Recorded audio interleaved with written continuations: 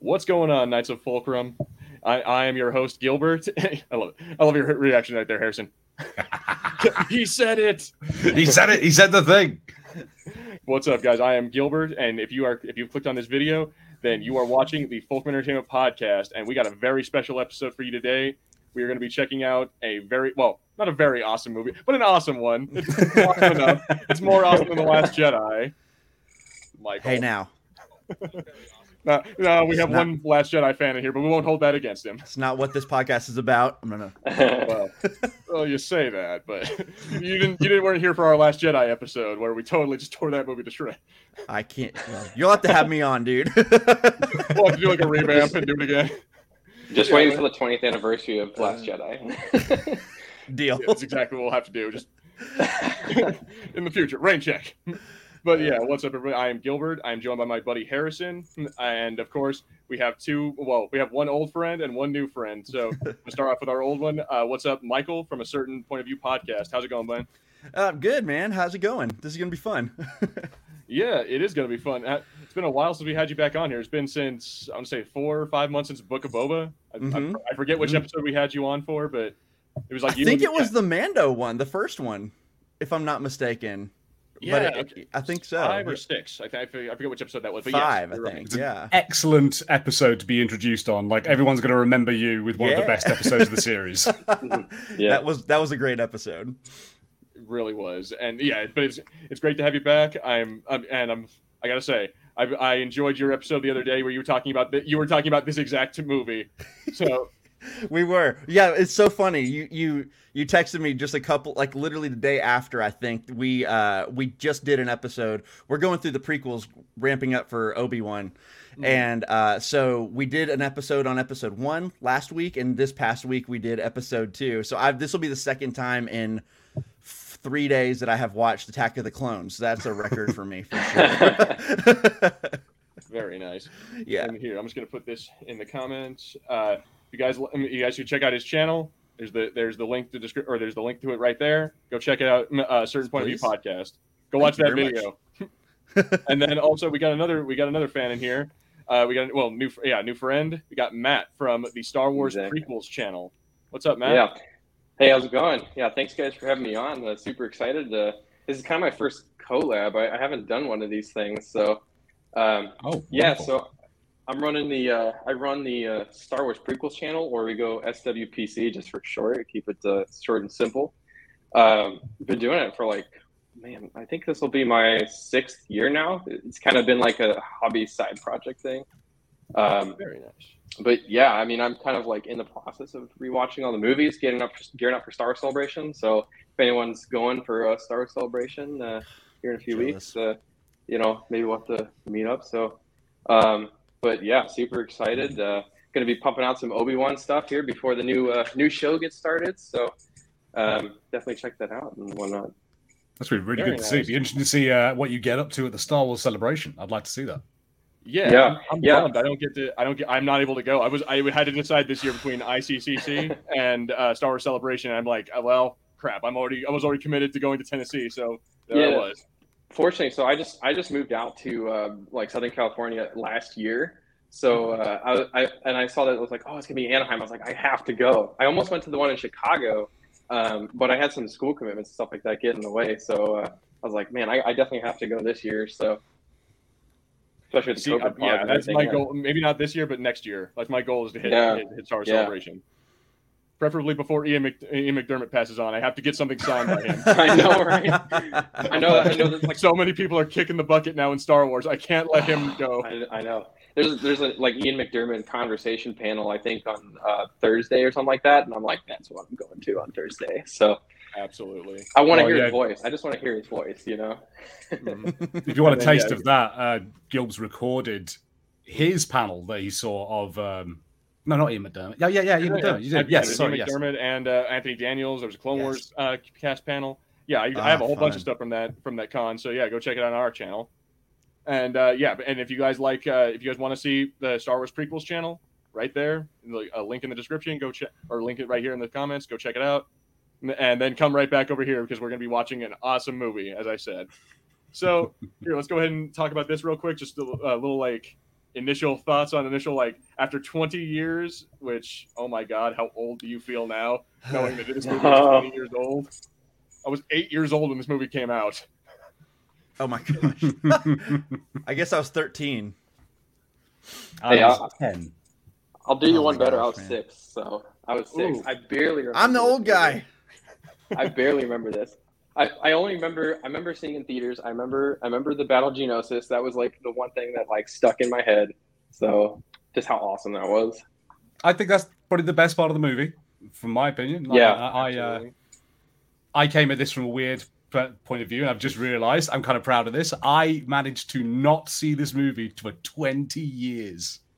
Wow. So I never saw this movie. I had a weird, complicated relationship with Star Wars at the time, and I was all into Harry Potter, and it's like Andy moving from Woody over to Buzz. I just kind of dropped Star Luke Wars. Skywalker could kick Harry Potter's ass. That is, let's all just be honest about that. I know. They always see those posts. Darth like, Vader versus Voldemort. Yeah, okay. Look, I'm going to put that aside. That's a whole episode in itself. So yes, so I saw this like yesterday, and I was not impressed. Just yesterday. Yeah. Wow. I am this fresh on it, and I'm just nah. I swear. Are you excited to watch it again? I'm excited to hear people who love it explain why they love it. That's actually, I like that a little more. That is nice. Yeah, it's like it's better than our other friend Joker Voice, who's just like, no, I want to tear this down and stomp on it and tear your heart out and let you know how much the things you love suck. And I think Joker Voice is a very big Anakin fan though, so I feel he might enjoy. And perhaps he's right. Sand is coarse and rough and gets everywhere. It's true. I hate sand. Like I've always hated it. Even like before I saw the movie, I was like, I hated going to the beach because you have to like wash your feet off and everything. So I totally relate to Anakin on that note. It's 100% true.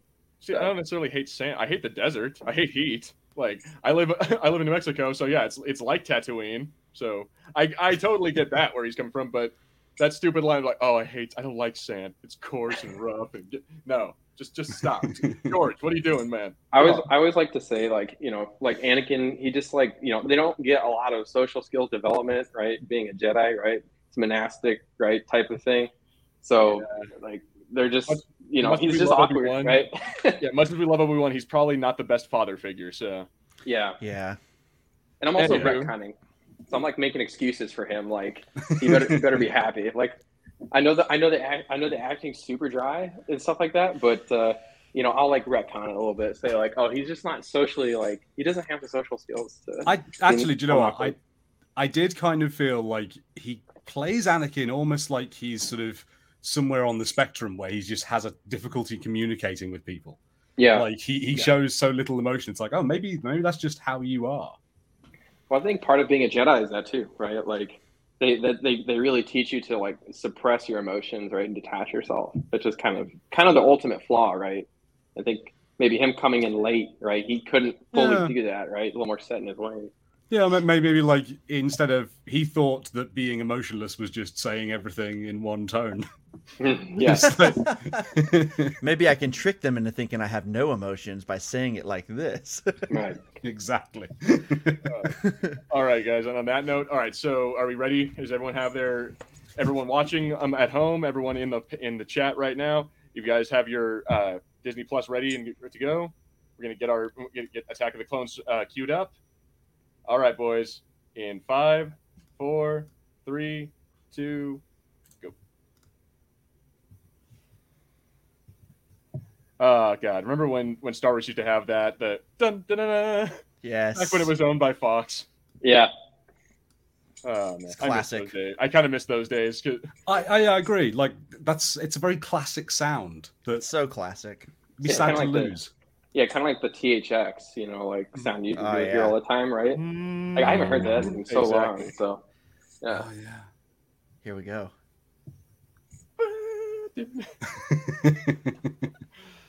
I love that sound. It's great. See, now Harrison, you got to admit, I know you don't like when people cheer, but when everyone cheers when that happened, like when the song starts and everyone starts clapping and going like getting happy, you got to be happy about that. Come on. No one does that. Everyone. No one does that here. Everyone does that. No. Everyone does it here. It's amazing to see. Like The Force Awakens in theaters over here when that started. Dude, was insane. It was insane at the beginning of the movie. Yeah, people were cheering before even a sound came out of the speakers. Yeah, I mean, like when it went dark, when that text came up, the galaxy far, far away. It was like, oh, here we go. People lost it. I felt it. Oh man. Yeah, see, and you just sit there like, I don't relate to anything you guys are saying at all. Oh man, you people need real theaters. This is the problem: is you call the cinema a theater and you're just forgetting where you are. There's no one there. There's no one there. There's a projectionist at best. We're there, damn it. There's some dude scraping popcorn off. That's who you're applauding. We call them both theaters over here. It's all the theater. You sit down in a dark room watching a show, it's a theater. Darling, it must be the theater. Theater. So I just want to say, I really love this shot. Like, usually Star Wars great. will have like the thing where they go down on the planet. I like how this one goes up and then has them like flip upside down. I literally like inverts you, yeah. I kind of miss Tom Kane's voice. I kind of want it to be right here. Yeah. The galaxy at war. Yeah. One thing I like. Oh, sorry. No, go ahead. Yeah. I love one thing I've always loved about the prequels is I think some of the design is good, and I love the Naboo like guards design of their costumes. I've always thought it was super cool. That like little dark, almost burgundy leather look. Yeah, so cool. Yeah, they look super cool. Honestly, Naboo as a whole is just really awesome. I would love to live there. Naboo looks cool if you like art, if you like a vacation spot, if you are an artist or a creative type, absolutely. But I mean, as far as like I like how their security looks like they're going to a party. Like they're all dressed in leather. They have like all ceremonial. I'm like, dude, where's your body armor? Like, I think like their ships, they're all like beautifully crafted. I'm like, I love the architecture of Naboo, but I'm like, bro, there's no way that's a good military ship. Well, especially like you think about like the stuff we saw in the original trilogy, right? It's a lot. It's kind of like more like gritty design, right? Like it's not as like smooth and like elegant as like the Naboo starfighters and the Nubian ships and stuff like that. You know, it's like it's like totally different. You know. Yeah. If this was made today, people would be complaining about it like they complained about the Vespas. That doesn't look like it belongs on Coruscant. Oh my gosh. No. I remember watching this particular scene and like it just kind of like totally surprised me. It took me by surprise. I remember the first time. So I was like, "What? There's an explosion." So is she gone? It for me too. But I think what surprised me more is this like the fact that we went from 1999 to 2002, and suddenly like she's a senator now. There's Count Dooku is involved, and that all this stuff. I'm like, wait, did I miss something in the last movie? Yeah. Like as a small child, I was like, wait, what? Yeah. It was confusing for me as a child as well. Yeah, I'd say it's confusing as an adult.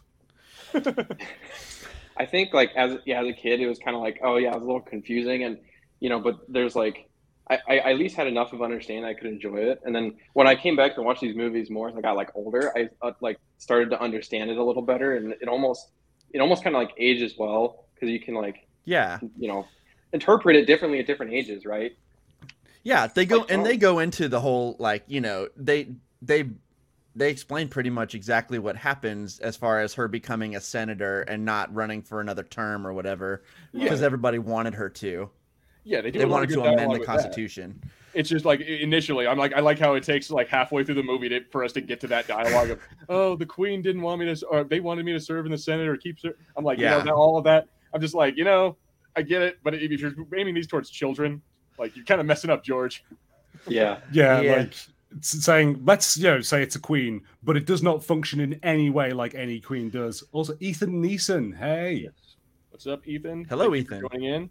Hey, it's going. No, yeah. Mace Windu's really bothered. No. They really waste their Samuel Jackson in this movie. He's hardly in it, man. It's true. I mean, they kind of wasted him in like his biggest thing is in episode 3, but like the first two movies, they kind of waste his like he sits there and the most of the things is They waste kind of everyone in this. Like it shocked me how little Christopher Lee is in this movie. Mm-hmm. Yeah, he didn't come into the third act. And it's pretty like, much. Again, right? he's just like, because I remember seeing him, I was like, oh, so there must be some sort of thing about how like he's pretending not to be a Sith. But then just like at the end, there's like, I'm a Sith, by the way.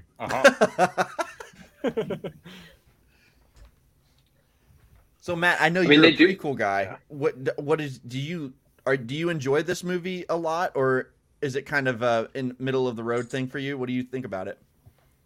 So Attack of the Clones was one of those movies when I was a kid, I would say between The Phantom Menace, Revenge of the Sith, Attack of Clones. Attack of Clones was my least favorite. Like I didn't really enjoy it. You know, I thought it was kind of like more what do they call it? Like it's like fluff content, you know, like a filler, like a little bit filler. But it was actually kind of when I went back and rewatched it as an adult, which is actually where I really got into Star Wars, was like I was like 15 and I went and rewatched all the movies and then I caught all these new things, right?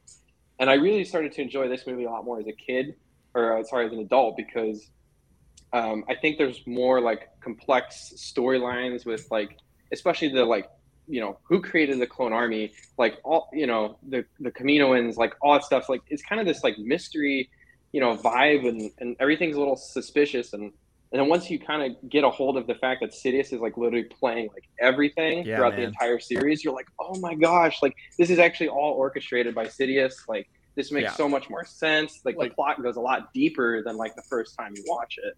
Man, so it's like, oh, go ahead. I'm sorry. I cut you off. Oh, I was just saying, like, I enjoy it more as an adult. This particular movie. So, I mean, the love dialogue stuff, obviously, like, you need that to set up his fall, right, to the dark side. But I love the like creation of the clone army and the politics, and that's, you know, a lot of people don't like the politics of the prequels, but that's something I appreciate a lot more as an adult. Oh God, Jar Jar. I do too. Get him off the screen.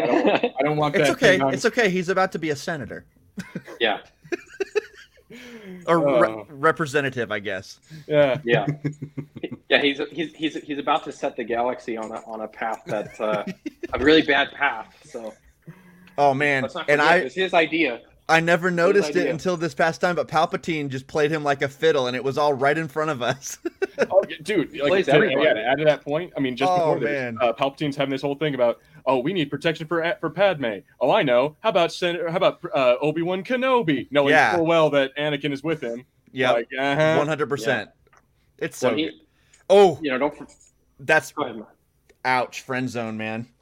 Yeah, right there. Yeah, the little boy. Ooh. And yet, rightly so. Yeah.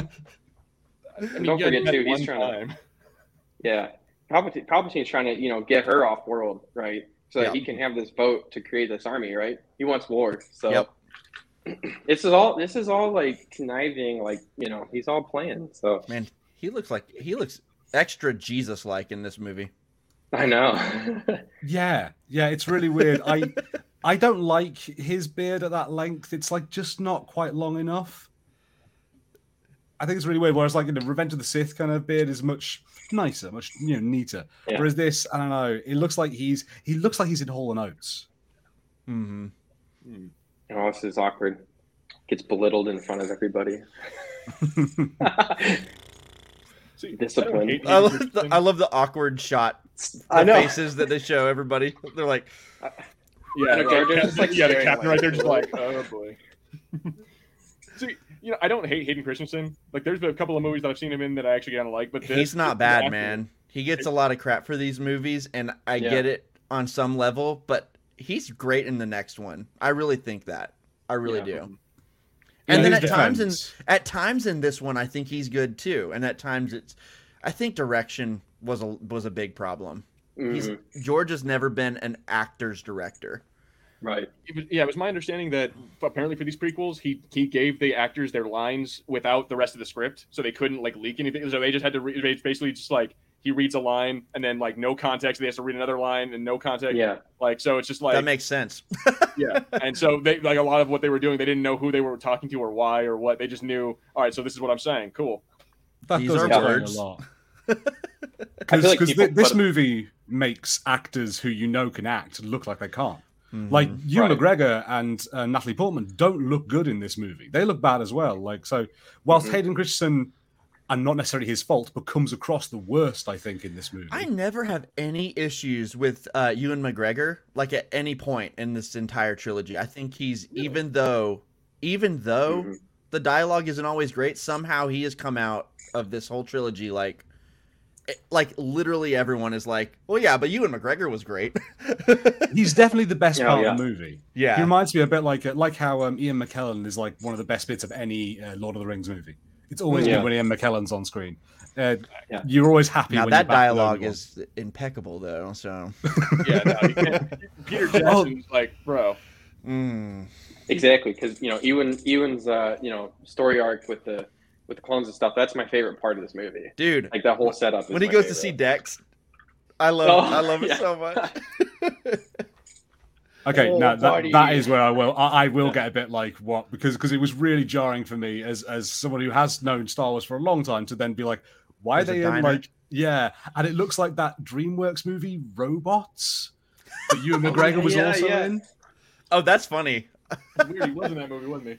It's so strange. Okay, but here's the thing. This right here, I'm just looking at all this. It's 2002. This looks pretty darn good. Like, it's held up well. Yeah. I mean, it really does look good. I hate to be there are some bits. I think it's kind of dark. So like because it's dark right now, they can kind of hide a lot of the details. But yes, it does look really good. It still looks good. I think there are some points where like, especially when like in this, when they cut to Obi, he's got this kind of like shimmer around him. It almost looks like they left the edge feather on in Photoshop, and it happens quite a lot in this movie.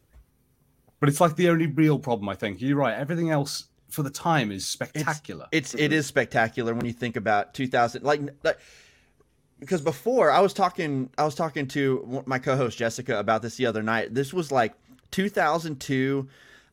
Really, this was the first movie that did like fully digital, like completely digital, or at least one of the first few. But before this, you had like the Lord of the Rings, the first one. You had Episode 1. You had The Matrix, and it was this like really great time of like blending the digital with the practical. It was like the perfect time of the combination. And then this one came out, and it's all digital. So not all of it looks quite as good, but it's also like, man, but I respect the fact that like he did that. you know? It's crazy. Definitely pioneering. Really well. Like, I mean, it still holds up. Like the CGI that he did holds up. It does, man. Well to this day. Like, look at those ugly ass worms. Like those things are definitely the time period. It is good. So yeah, and you do notice it improves, right, from Phantom Menace all the way up to Revenge of the Sith for sure. Yeah. See, what I find most impressive about this movie is the fact that none of the clones are actually like real people. They're all CGI. I know, yeah. Like that is impressive as heck. That is impressive. Right, I was going to ask about that because there's a shot later on with like Padme and then this guy, and I'm like, is that just a CGI dude with a real like Natalie Portman? It's very confusing. Yeah, I guess so. It very well could be. Or they might have gotten one dude, like one extra in a costume, but yeah, like most of the time on the screen, like most of those troopers, they're all CGI. At least all the ones with helmets on. Yeah, exactly, I don't know. I mean, I might be wrong, but I heard that all the clones in every scene were always digital with the helmets on, like full get up. They're all CGI. But this scene's pretty great. I'm not gonna lie. Yeah, the chase scene I don't know. Awesome. Oh, the chase scene's pretty good. I Sensed It Too is one of the worst bits of storytelling I've ever seen in my life. Yeah, it's like he stops talking mid sentence, runs in. I sense it too. If you sensed it, why didn't you stop? Why didn't you run? Yeah. I think this movie does a really good job too of introducing like the criminal underworld, like in Coruscant and like Coruscant depths. Like, I mean, this is really the first movie where they kind of go into the lower city, right? Yeah. Like let's not forget these are all like noble people and then like monks like with swords, like we don't go down into like the lower depths and stuff, right? Yeah. I think I completely agree. I find it's one of the things that's made it a little bit harder for me to enjoy this. I think probably because a bit older, a bit more cynical. So seeing more kind of noble people, I'm like, screw these rich guys. Tear down the ruling classes, man. Is that Sebulba's uncle or something? That's racist. Shame on you. That's space racist. That's space racist. We don't all know each other. The thing that he did the same look. It was like the same shot. He just looked different. And he said poodoo. Yeah. That's like asking if that Rodian at the beginning of the movie is related to Greedo. So, actually, I bet he knows him. Like watching the Clone Wars, like random characters who shouldn't be there just like randomly show up and just like, oh hey, apparently they do know each other. Cool. I love this. He's just falling. Yeah, he's totally calm. He's like, oh, I'm cool. He's just so calm. He's not moving at all. Yeah, he's just he's like, I'm fine. I'll grab something. I'll figure. Couldn't this find out. a speeder I liked. Yeah. I love their band. Like they have some real good banter in this movie. They do. Like between this movie even and Revenge of the Sith, it's like a little different. Revenge of the Sith, like Anakin's more mature, and they're like you could tell that they've been like fighting side by side for a while. Oh, they have. But in this movie, it's like a little more sassy, and it's just hilarious. I can't stand it. This is where I'm like Obi-Wan Kenobi. I'm like, why have you not gone? What are you doing? You're my student. Shut up. Listen to what I tell you. Yeah, well, that's easy for you to say. You don't have to deal with Anakin every day. Right.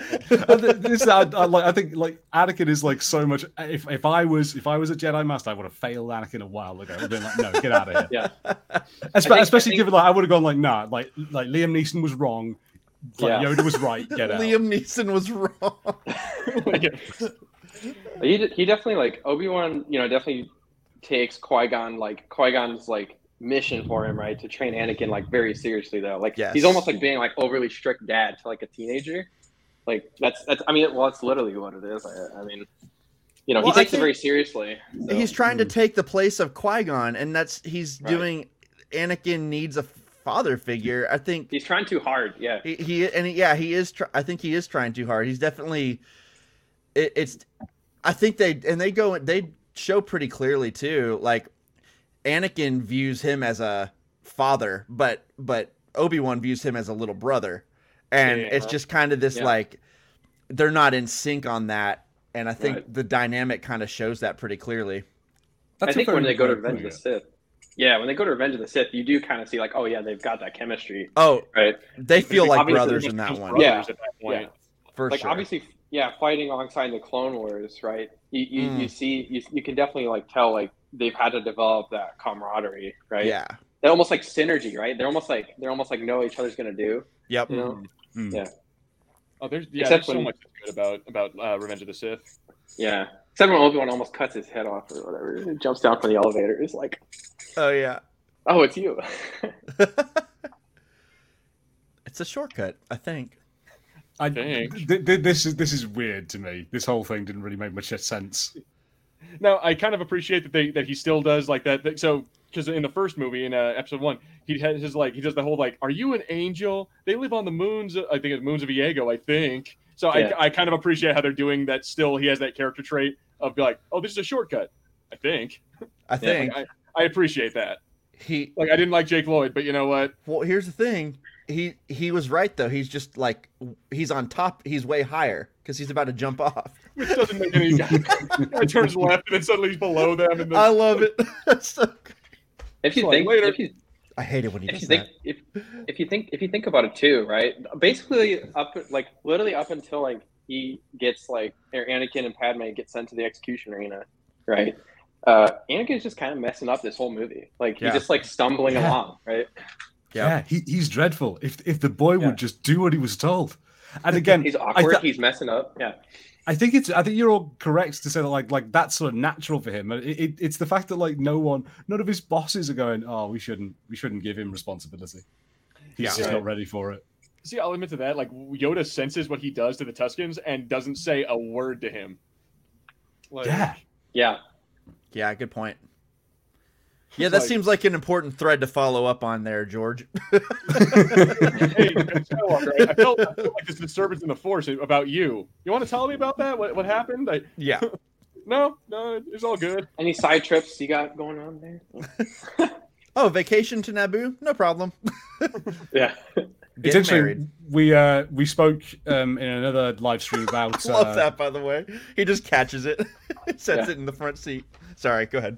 We were talking about which one was it? Was it Last Jedi, where they are going on about Luke almost trying to kill Ben because he saw some dark side of him. And it's like, if you applied that logic to what Yoda experiences here. Right.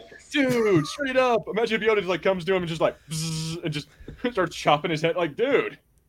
I'm just going to say we did an episode on that whole thing on our podcast feed if y'all want to go listen. But he did not attempt to kill him. That's not what happened. No, he lit the lightsaber, but I mean, it was all it would have taken was one quick. But he didn't. That's not what happened. You're right. That's not what happened. That's not what Ben thinks. Yeah. Well, exactly. That's definitely a consequence. But I could go on and on about that. Oh man.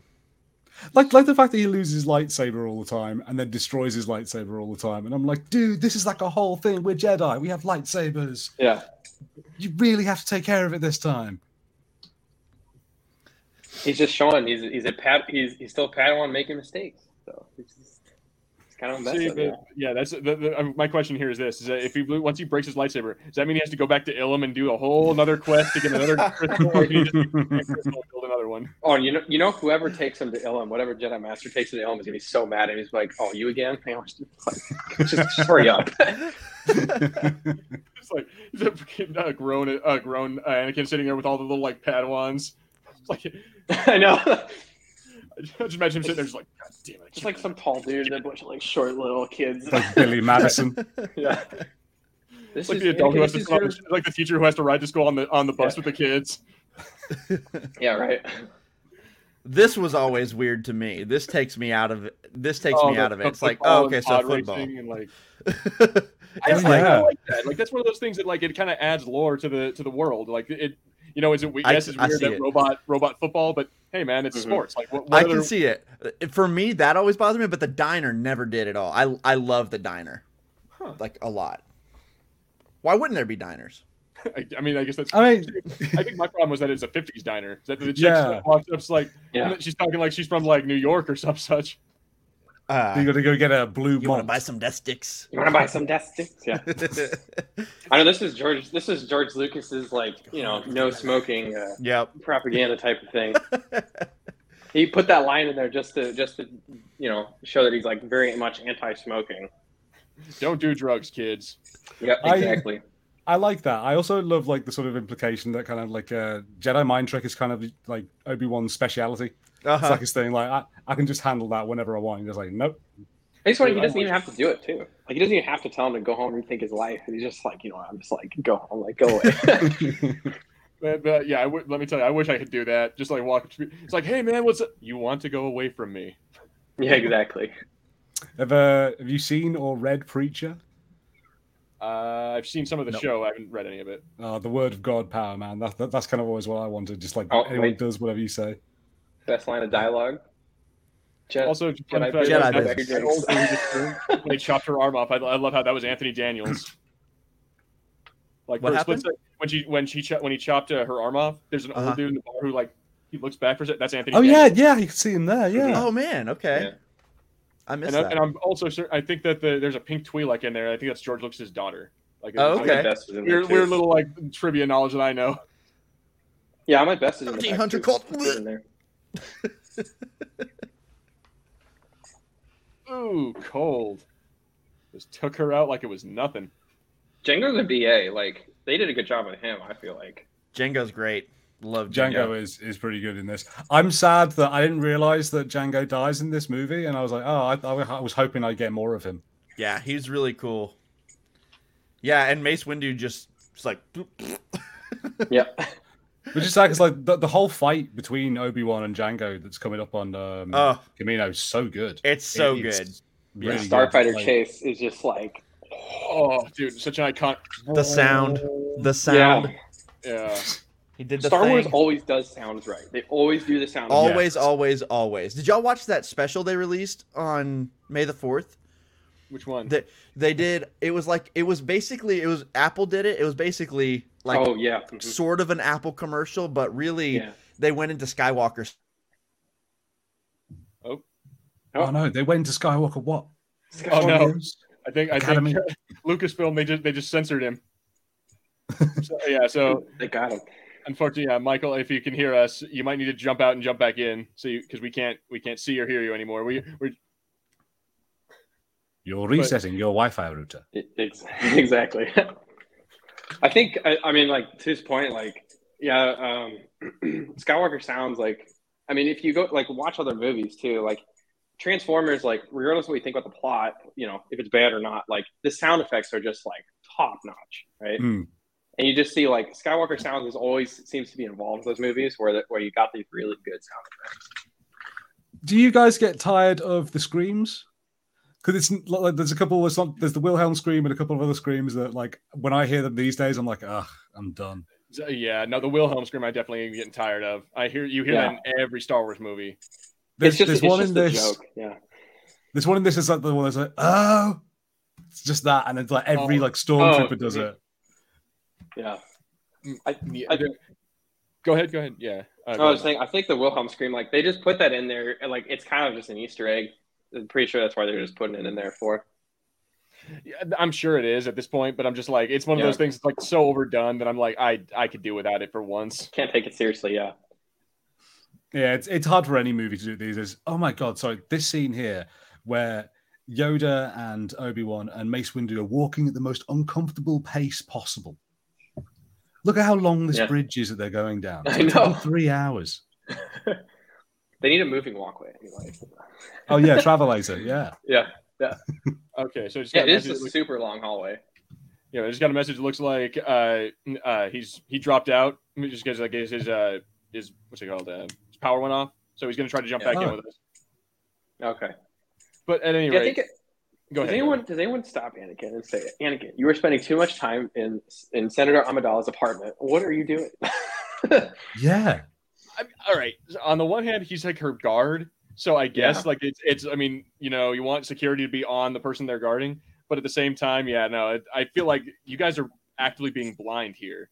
Like if it's more Clone Wars, like, Yoda. All y'all, what's going on. You've been seeing him the way he acts and talks around Padme. Come on.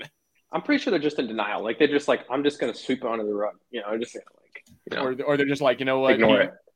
So I like that idea that either they're just like, well, he's not doing it. We're just imagining things, or that they're just like they believe that he's strong enough to not. There we go. He's back. Hey. Apparently we have a severe storm happening right now, and I didn't know about it until I looked out the window. So my power might shut off again. I don't know how that's going to go, but that's what happened. All right. If it does, well, we won't hold that against you. We'll just have to deal with your frozen face again. I guess so. Sorry about that. What timestamp are we at? We are at 28:40 now. We were just talking about how it's awkward that Anakin spends so much time in Padme's apartment. Yeah, and now this whole thing of like I like how there's no one else there with him. Like he's all like. I feel like maybe one of the handmaidens should be there still, just because this is, I don't know, man. It's just me, but like if the whole idea of that he's supposed to be celibate or whatever, he's not supposed to be hitting on her. I'm like, bro, why is there not someone here? You're in her bedroom, right? Yeah, you're in her bedroom watching her put her. Like, I'm like, bro. I mean, I guess she's not safe anywhere, right? Like they kind of made that clear. True. That. I'm just like, I'm playing devil's advocate here. There should be another security guard in that room, not watching for murderers, watching for Anakin. Oh, this is so awkward. Here we go. Here's the look. But I am grown. Yeah, I bet you are. I love the idea. Horrible thing to say. This cheeky smile, like, sorry, Senator. Ooh. I love the idea of there being like a little chaperone for them, like be like, leave room for the Force. Leave room for the Force. You know what's funny? What's messed up? They do have a chaperone. It's R2. I know. From the freaking droid. Which, oh my god. It's like, don't worry, we have R2. Oh yeah, so what? He can record it? I wonder if like R2 is like he's talking to people, but like sometimes I feel like I wonder if like people don't understand him. Or they're just like talking like they understand him. So he's like, R2's like, what? What are you talking about? You mean like Anakin's literally like hitting on the senator? Like he's not supposed to be doing that. And they're just like, oh yeah, R2, that's a good idea or whatever. I think you're absolutely right. No one knows what, because like all the stuff that happens later on with C-3PO and R2-D2 It's like C-3PO has no idea what R2's saying. Right. Because I feel like R2-D2 might have said, like, I'm going to push you off now. Like, be ready for this. Yeah, right. It's funny you should mention that, Harrison, because again, when I was at that panel in Nashville, Anthony Daniels actually mentioned that. Is that when he was doing it, there was no audio, there was no like lines or indication of what R2 was saying. Yeah. So he had to just pretend, he had to ad lib with a bucket and pretend that he was having a whole conversation. I do remember that from that video. Yeah. Yeah, so that's actually kind of funny. Is that like so half the time the dialogue that he's having is just it's like, what makes you think the settlement's over there? Go that way. Like he's making it up as he goes along. And that kind of also probably plays into a little bit why some of the acting was so wooden in these, because they had never had to act with this much of a digital, like it was green screen and blue screen. They were acting with tennis balls half the time, not people. Mm-hmm. And so like I can see that also being something you have to grow into, you know? Mm-hmm. Yeah, that was a sea change in Hollywood. About, yeah. Mm-hmm.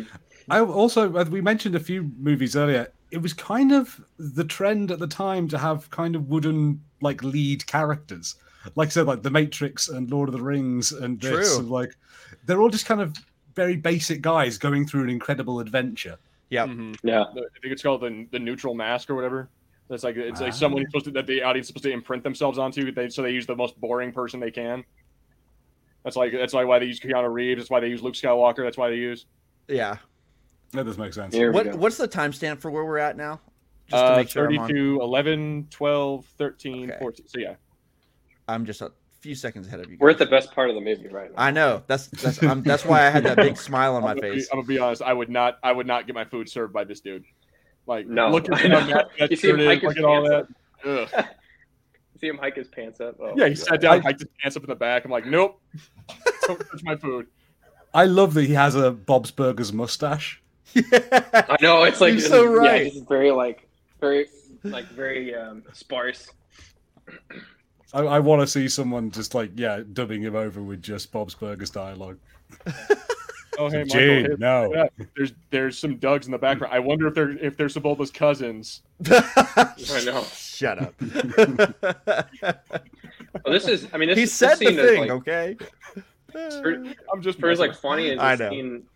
For as funny as the scene is, though, it is important because it really does set up the whole clone thing, right? Yeah. Absolutely. When does Obi-Wan spend any time in this diner? When do you think Obi-Wan's like, oh, come on, Anakin, let's go get a bolt? It's been 10 years to finish. They do missions all the time. You got to eat lunch. Let's get a life outside of Anakin. Yeah. Come on. I just feel it just feels like such an un-Obi-Wan kind of place. Obi-Wan likes to get a drink. Yeah. We know that the Jedi do have they have contacts, right? I guess or, who was it? Sid from Bad Batch. Yeah. Right. Yes. They have these underworld kind of contacts for him to help him out, and so I kind of think he's like that. Interesting question for you guys. Do you guys think that Dex is going to show up in Obi-Wan, in the Obi-Wan Kenobi TV show? That would be a hilarious cameo. I would not put money on it, but I'm not going to lie; it'd make me smile. Yeah, I completely agree. Yeah, I don't think it'll happen, but I don't either. I think it would be funny. Yeah, I sincerely doubt it, but it'd be a cool little nod if they found a way to put him in there. It would be cool. Right. Yeah, I would love to at least see some advertisement for it on some bus or something. But again, that would have to be, you'd probably have to be on Coruscant to see that. Yeah. Mm-hmm. Oh, wait, hold on. Obi-Wan's about to get sassed again, guys. He's about to get roasted. All of this stuff about this planet is a roast. The whole scene we're going to see where Yoda helps him out, and Yoda's like, "See, it's so even funny. The kids know this. The it's so funny. This. He's like, Obi-Wan lost a system. How embarrassing!" They're all laughing too. They're all like, "I know, it's so funny." I do want to talk about though, for that one line that I forget what her name is, but Madame Jocasta, when she said to him "Oh, well, there's one." When there's one, or if there's nothing, or if something doesn't show up in our archives, it means it doesn't exist. I'm like, that's some arrogant BS right there. Yeah, it is. That's why the Jedi failed, because you all think you know everything. Yep. Yeah. I have to say, I think that is a very good strength of this movie, is that it does kind of show you why the Jedi as an order were vulnerable to fail. Yeah. Absolutely. Yeah, they're so set in their ways, stubbornness. They're just very stubborn. Right. Yeah, they're like loads of old institutions. They're like, it's always worked. We don't need to change anything. You keep the old ways. Mm-hmm. Right. Yeah, and at the same time, it's also just like they're spread into this area that they were never meant to go into. Yeah, and it's they feel like they have to do it, even though it's not what they were meant to do. You know, go be generals in a war and all that stuff. Right. They're definitely compromising along the way as well. I mean, so yeah, Mace Windu says it himself. I mean, keepers of the peace, not soldiers, right? Mm-hmm. Yeah. And then they literally become soldiers. They literally become soldiers, generals. Yeah. What a cool building. One's about to get roasted again. I don't care if it's all CGI. That is beautiful. Yeah, it really is beautiful. I like to pretend that that's Ahsoka right there. Oh yeah. We can.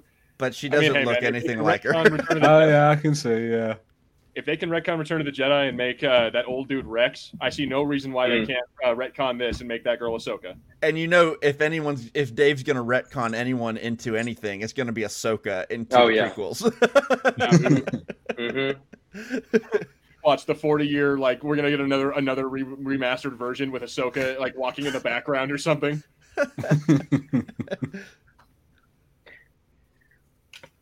Clear your minds. I don't know why, and maybe I'm like in the minority on this, but I do find the scene pretty cool. No, dude, I like the scene. I like a lot of this movie actually.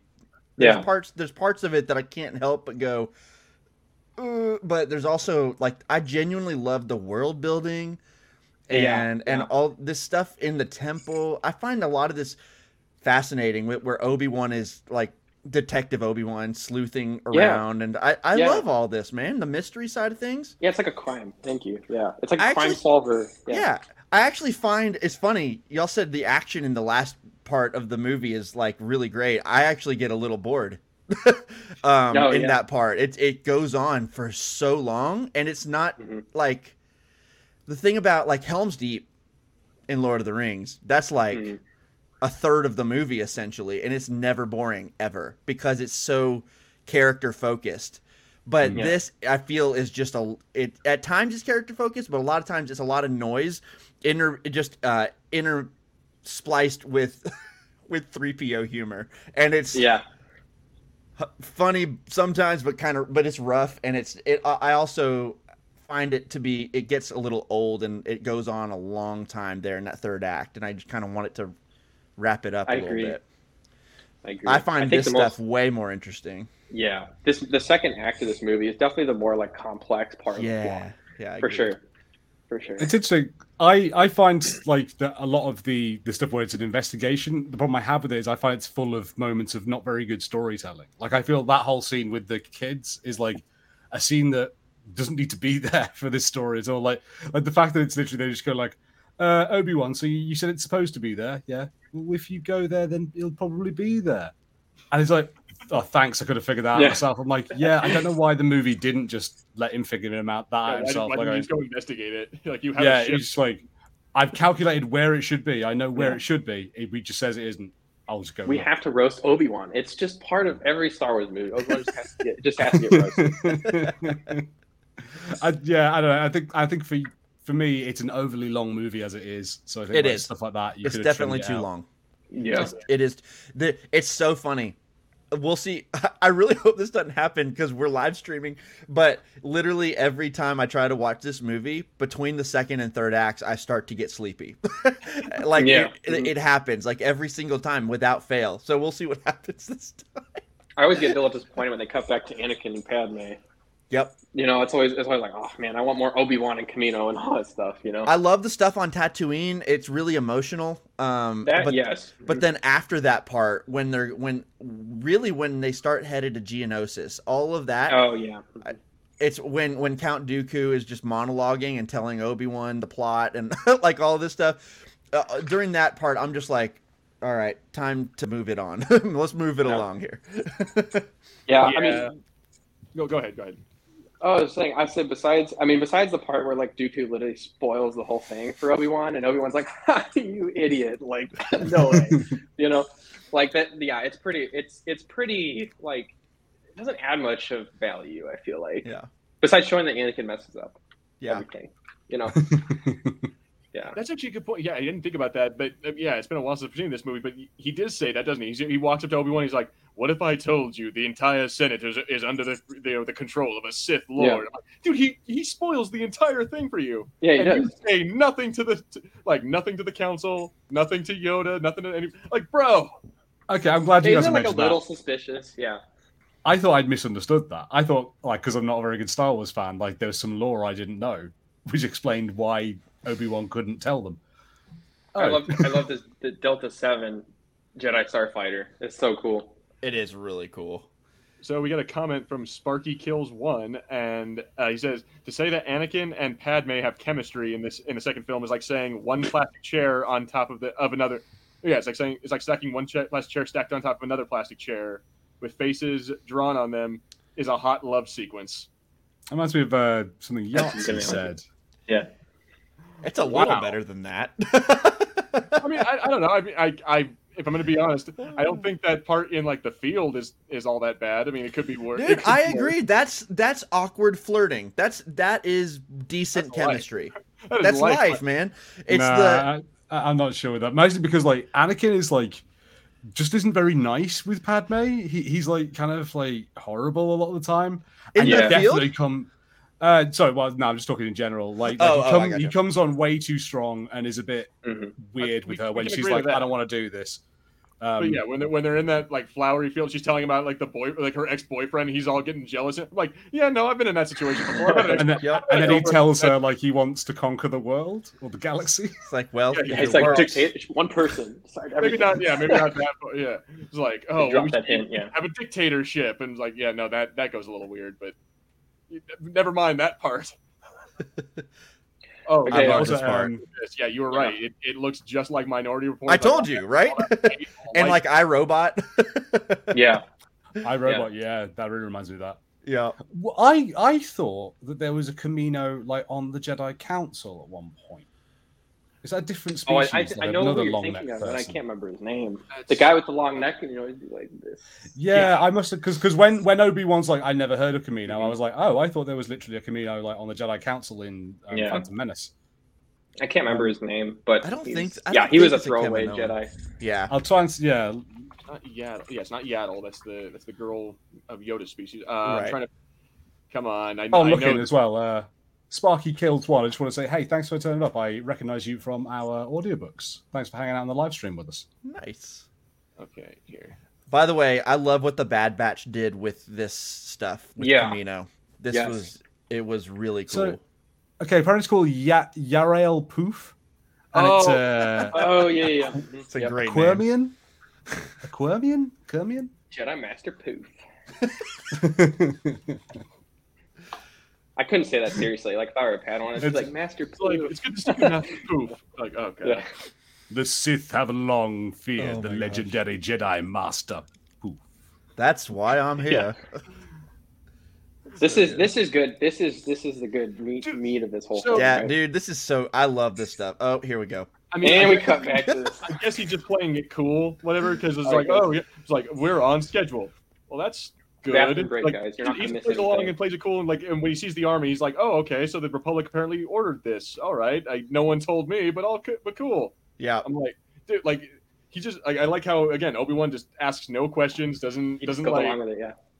Really interesting how trusting the Kaminoans are with this. Like, it's not Sifo-Dyas. It's a different, some random dude. It's a random it's a Jedi, but you don't know this rando person. just shows up and nothing. Seems like a pretty top secret project you got going on here. I know. It's just like, we'll show you everything. Here, Here it is. It would have been kind of fun if, like, at the end of him like having his little tour, he passed like another Jedi, like the actual Jedi they were waiting for, like the agent of Sidious. There, being like, I just stopped in to use the bathroom. All right, you know. To me, this is worse. This to me right here. It's like this is worse. The sand line at least is talking about the differences between their childhoods. He was a slave. Sand reminds him of that. This right here, he does this, and then she kisses him. It works. Like, how? No, see, like I'm like maybe it's because she like really likes him. I'm like, bro, like I don't know, man. I feel like that's a red flag right there. It's like everything here is soft, and then he starts touching her all like I'm just like, oh yeah.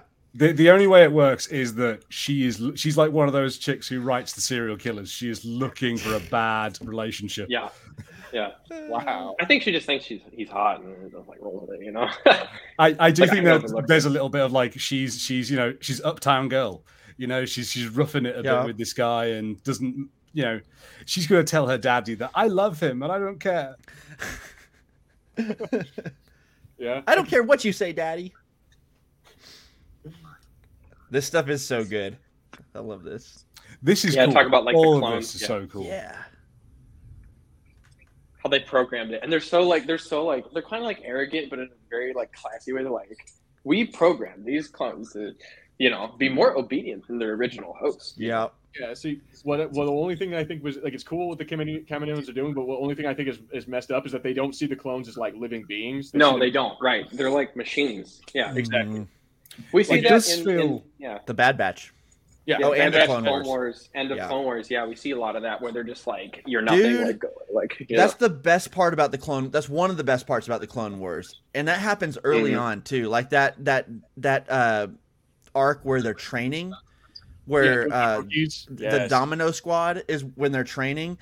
That's such good stuff, man. It's so good. Yeah, my favorite arc. I think it's rookies. Then it's it's not rookies. It's recruits, rookies, ARC troopers, and then like one other they all. It's another one where they're like on a mission, actually on a mission or something like that. Yeah, there's like 4 or 5 episodes that follow the Domino Squad, and I love that so much. Man. It's so good.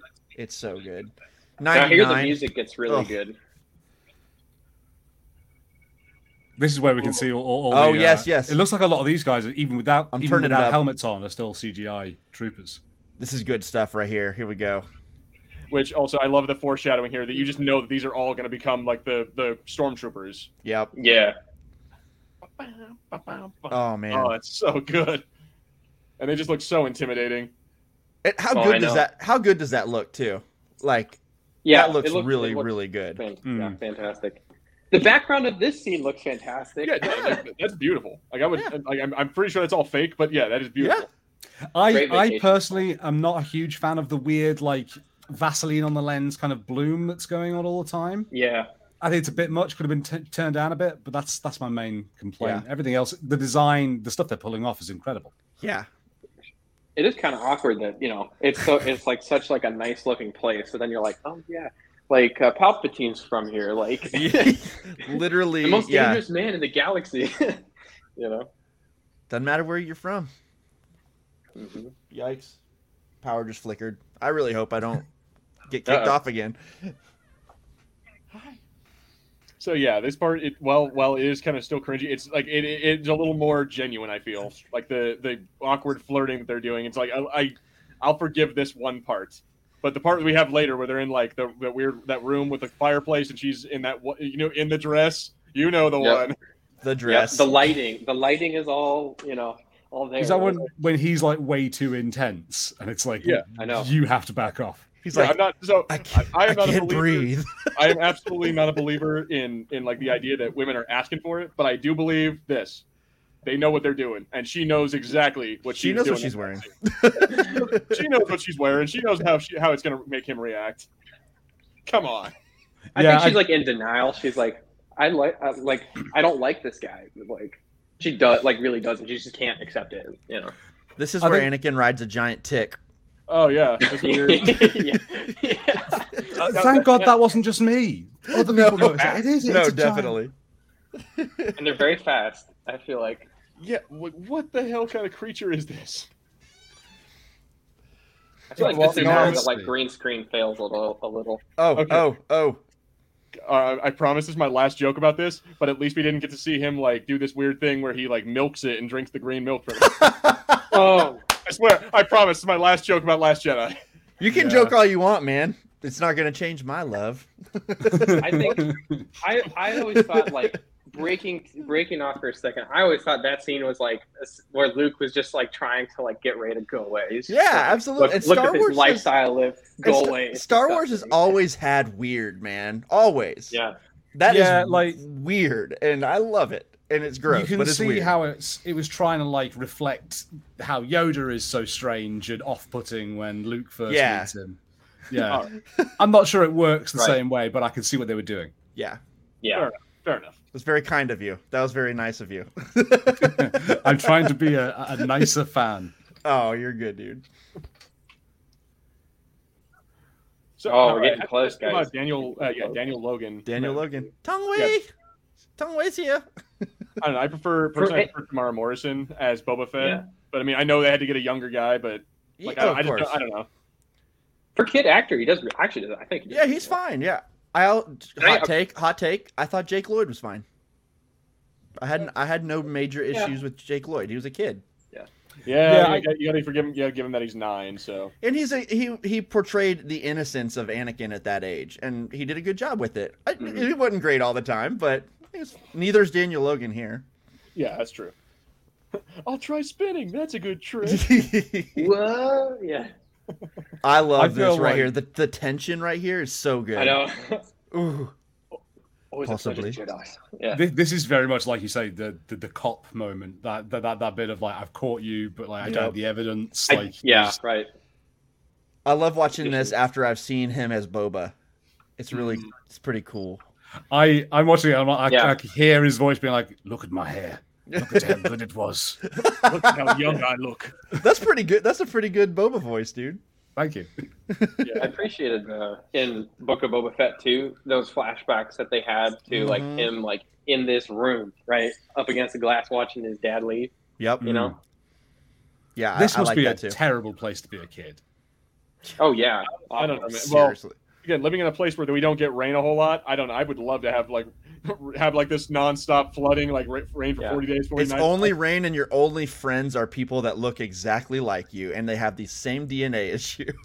But they're all like much older than you as well. Like, I mean, like, do they even really treat it like? Does he really even get treated like a kid? I mean, I don't know. Like, we don't get much of that Jango Boba interaction, but like, I kind of get the sense that he just like doesn't fully like be a father to him. You know what I mean? His fathering is like taking him on jobs. Yeah, he's like you saw him in the ship in a little bit watching his dad like kill people, and he's like, At one point he starts like gunning. He starts getting on the gun and trying to shoot Obi-Wan too. So yeah. Yeah, he's like better than a clone, but he's not like if it was like his child, right? Biological child. It'd be cool to like see some stories like of like Boba kind of sneaking around the cloning facility, like the shenanigans he gets up to when he's just bored. Because like if you're like trained by Jango and you're just a bored kid, he must get into some real trouble. Yeah. Well, I really like what they did in Clone Wars with him, like, and how like after his dad died and he just like kind of fell into the bounty hunter ranks and like really did some BA stuff, Yeah. Agreed. Oh goodness, this pair. The CGI pair. Here we go. Here's the scene. Yeah. So I'm like, all right, this whole thing, like, you guys look at the room they're in, look at what she's wearing, and the time of night it is. Like, you know exactly what you're doing, lady. Come on. She's not wearing. Oh, right, okay. This one. Sorry, I was a bit behind you, and I was like, that costume wasn't that bad. But now I know it's yeah. Just ask George Lucas to write a tense love scene. Like you can tell Hayden Christensen is having a hard time just like as his normal self, with keeping her. I can't breathe. Oh my god. This is like so creepy. Like if I were her, I'd be like, that is weird, dude. Like, no. Yeah, I don't know how she doesn't get put off by that, I'm haunted by the kiss. Especially, I think for me, it's weird as well when you go like the last time you saw this guy, he was a kid. It's all a bit strange. That never really feels weird to me, only because I don't know, the age gap is a little overstated, I think. I mean, I think, and apparently I think she's supposed to be like 14, something like that, 14, 15. And he's 9. So like at this point, she's 24. He's 19, I think, right? Is that right? Yes. Or is somewhere around there? Yeah. It's like not gross. It's not gross, but it's I agree with you on that. No, I think it's I don't know. I suppose maybe I couldn't say. I feel like I would feel awkward if like it's the last time I saw you. You were very sure. much Oh, I totally get that. That makes sense. Yeah. Yeah. It's like the last time I saw you, you were literally 9. Yeah, right. Like, I think like we've all had like a cousin or something that we've had that we've gone, whoa, what happened to you? Like, you absolutely. used to like Transformers. Yeah. Yeah. Yeah, no. Good for you, Padme, standing up, and then you just give right in. Yeah. This does look like someone's failed adaptation of Game of Thrones. Yeah. Well, yeah, let's not forget, like, Star Wars is a space opera. If you Absolutely. go read the Wikipedia page, it says space opera. If you watch a daytime opera on TV in the middle of the afternoon on a Tuesday, all the love scenes that you're going to see are just as awkward. So. Totally. Oh, Yeah. this is better than wrong. soap operas. Yeah. At least we're in space. Yeah, it's definitely a better budget. At least there's cool Starfighter chase scenes still left to go. You know? Yeah, absolutely. If this movie had like a do-do-do-do, and where they all look at the camera all like after one of these reveals, I would definitely not have loved Star Wars nearly as much as I do. Like, what's gonna happen next week on this episode? Will me and Anakin get together? Will Obi-Wan finally figure? Yeah, no. Like, if it did that kind of stuff, I'd be out. I don't know. Sounds right up my alley.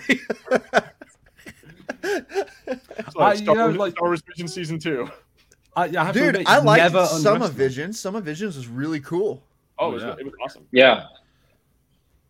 I like how Obi-Wan just goes over to like Jango's ship and is like, "I'm gonna attack you now." Does that hood do anything? No, it's not. Not in that ring. That thing, dude, it's pouring. Those robes look like they just soak up all the water. Like, yeah, all of it. Yeah. I'm not a fan of how much it looks like he's in a dressing gown like this whole time. It looks like he's picking up his newspaper in the morning. See, this also is like some of the very cool like mystery, like, mystery stuff that we get in this movie. Yeah, I like it. He's finally reporting back to the council, right? Like, oh, we discovered this clone army, right? That was meant for the Republic, but like we don't want it. Like, yeah, I'm like that too. Like Yoda, he's been around for like 800 years, something like that. He knew Cypher Diaz by name, he knew the guy personally. I'm like, did the guy never mention this to you or anything? Right.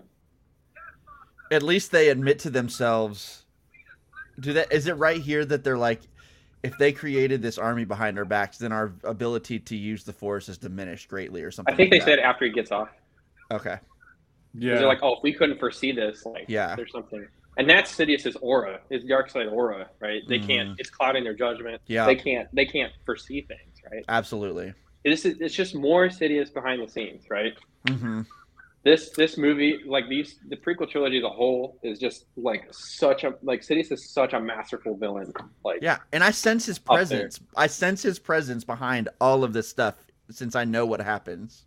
Mm-hmm. Right. Like, when you know that he's the mastermind of all of this, and like you can kind of see all the little pieces falling into place and how he put him in there. What's funny is when I was a kid, I didn't know that was the Emperor at first. Yeah, I didn't either. Yeah. So I was just absolutely shocked in episode 3.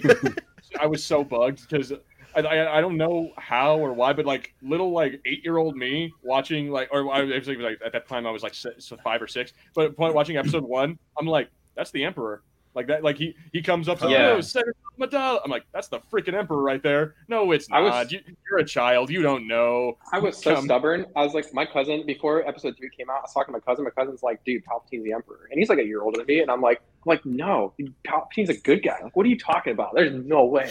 Yeah, that Palpatine's a good man. First scene where you see like the hood, like you see the two Viceroy Gunray talking to Palpatine, and he has the hood on, like that nose, man. You can see his face, it's his voice in the nose. You can tell that profile shot at Qui-Gon's funeral at the end. Yeah, exactly. Oh, that can't believe it. Gives it away right away. I can't believe I didn't notice it then. Like it was who's the master, who's right? The master? Or was this? Yeah. If this, what was it exactly? Was it the master or the apprentice? The apprentice, and then it pans over to him. Pans right over to him, and I was like, watching it now, I'm like, cannot believe I did not get this when I was a kid. Those are the things I caught as an adult, right? That's where you same. you see the intricacies, right? I was 10 with that movie. And you know, just gonna say, Ian McDermott, he does a lot with saying nothing. Like in that one scene alone, like which was destroyed, the Master or the Apprentice. It pans over to him, and he's just sitting there. You can tell he's just like, God damn it! Now I have to start all over again. Okay, it's time to get Dooku out of the fridge. Yeah. Hey, disenfranchised Jedi, why don't you come over? I will be right back, guys. I gotta go. I'm gonna go get a drink real quick. Okay. Oh, it's about to get good. You're gonna miss Django. Oh yeah. This is gonna be one of the best bits. I love it. So his good, gun. man. He picks a terrible time to go. Yeah. To leave. It's very nice as well how this sort of kind of reflects the stuff on Bespin. Like, this landing platform reminds you of that whole section. Like above the clouds, like above the water, right? Absolutely. The platforms are a similar kind of structure. Those big, wide, flat, open areas. Good call, dude. Right. I never really put that together. Yeah, I didn't either. Makes total sense. You're right. See, that's why it's good we have different perspectives since you just saw the movie recently, right? Yeah. I never caught on to this. So. It's a bit weird then when you have like Spider-Man Django. Spider-Man Django. Yeah. Oh, nice kick to the head. He's just watching. That Beskar. This is some solid melee, you know. Like that's great, man. Quarter. I love this. Do you know what? It's good you said Beskar because I was going to ask this. How do people feel about the kind of retroactive turning that armor into Beskar? Like, I love it. I don't feel like anything contradicts it all that much. Obviously, whenever they switch to stormtroopers, it's clearly they clearly downgrade it to like make it cheaper and all that. You're muted, just so you know. There we go. Yeah, so we had a friend, Rachel, from the Rebel Roses podcast. She told us actually this is that apparently Boba originally his armor and Jango's as well was apparently supposed to be plasteel. Okay. It wasn't actually Beskar. So like they just randomly in Book of Boba they up and changed it. It's like, oh yeah, now it's Beskar or Beskar or whatever. Which makes sense to me. I think the only thing I had with this is just like when Obi-Wan's kicking him in the face. Well, because is that different? It makes sense for it to be Beskar because he's Jango's a foundling. We found that out in The Mandalorian. Yeah, right. So, I absolutely agree. Yeah, I think it's just like for me when I was looking at this fight scene, I was going, so if that's supposed to be the hardest metal in the world, yeah. I think more I was just chuckling at the idea of Obi-Wan, like a bit like again another Lord of the Rings when Viggo Mortensen kicks that helmet, it's just like screaming because he broke his foot. Yeah. Oh yeah. When he actually did break his foot. Hey, let's not forget he kicks Grievous too, and that would really hurt. Yep.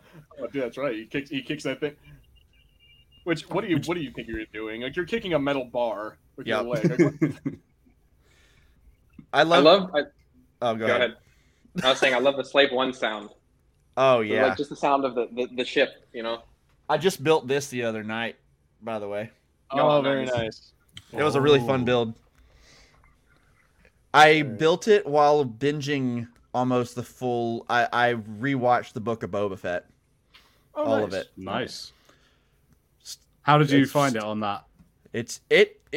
I would say it's a better binge. I liked it better watching it that quick. Yeah. But I still had my issues. Robert Rodriguez just is not my cup of tea as a director. I think the story is told in a strange way, structure throughout the season. Mm-hmm. But there's some like really good stuff in there.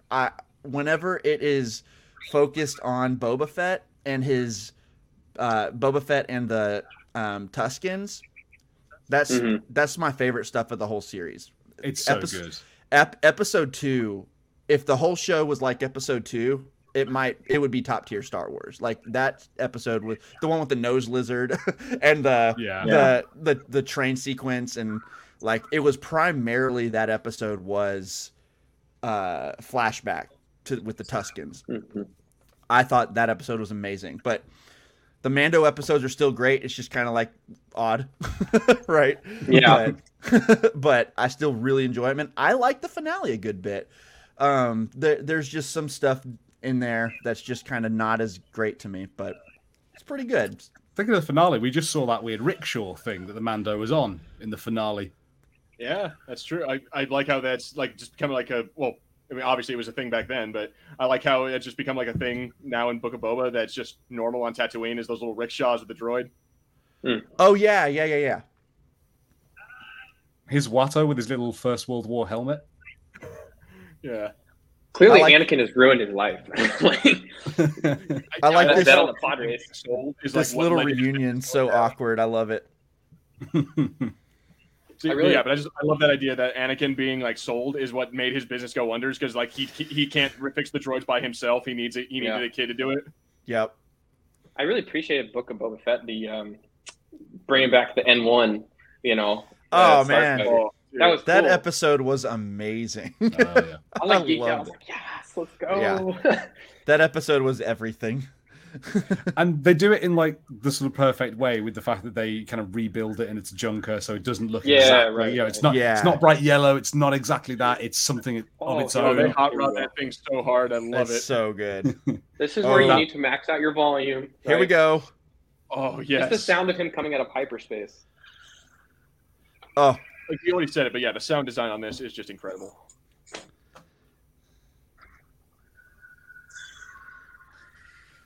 So cool.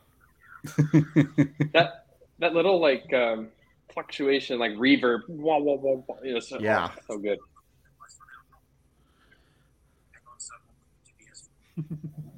You know the whole little here's the laugh ring. Oh, here we go. All right. Let's go. Here we go. All right, quiet in the studio, everybody. Quiet in the studio. Gilbs, could I? Oh wait, no, it's all right. Wait.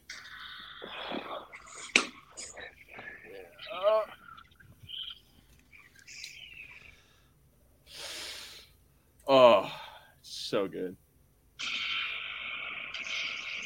That's the coolest weapon in Star Wars. I got it, in my opinion. It's so good, man. Yeah, no, that's badass. I'm glad they used it in Mandalorian and Book of Boba Fett. We all freaked. He did I know. Yeah, when he destroyed those two TIE fighters with that, and like, oh, he did the thing. Yeah. I know. The sound design here, it's so good. And then when you hear the Slave One come out from over the asteroid, right after this scene, you go, Ew. Yep.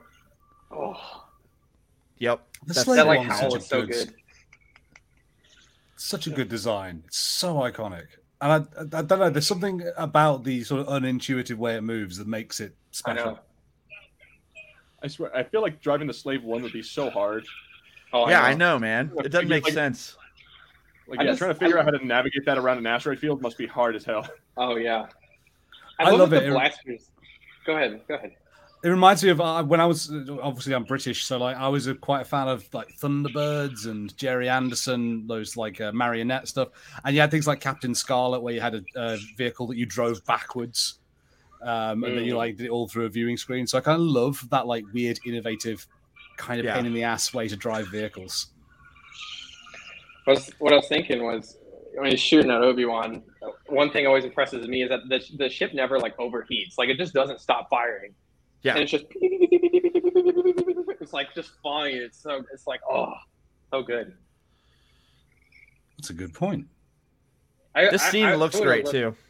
Yeah, I would have loved to see like the Slave One in some more like where it's like fighting multiple like fighters. Yeah, just like chasing them, just knocking them out, just nonstop. Right? Yeah, for how cool it is, we don't actually see the Slave One do all that much, right? Yeah. This is really, about it until the Mandalorian. Yeah.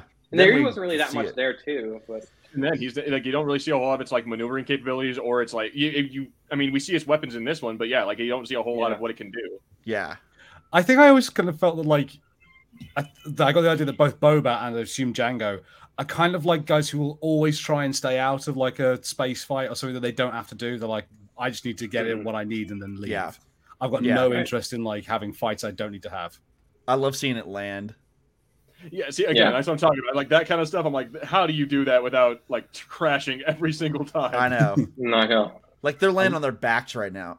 It's so weird. And like getting out of that thing, like I guess in Book of Boba and like Mandalorian, we saw that apparently it has this weird like gyroscopic. Yeah, which is awesome.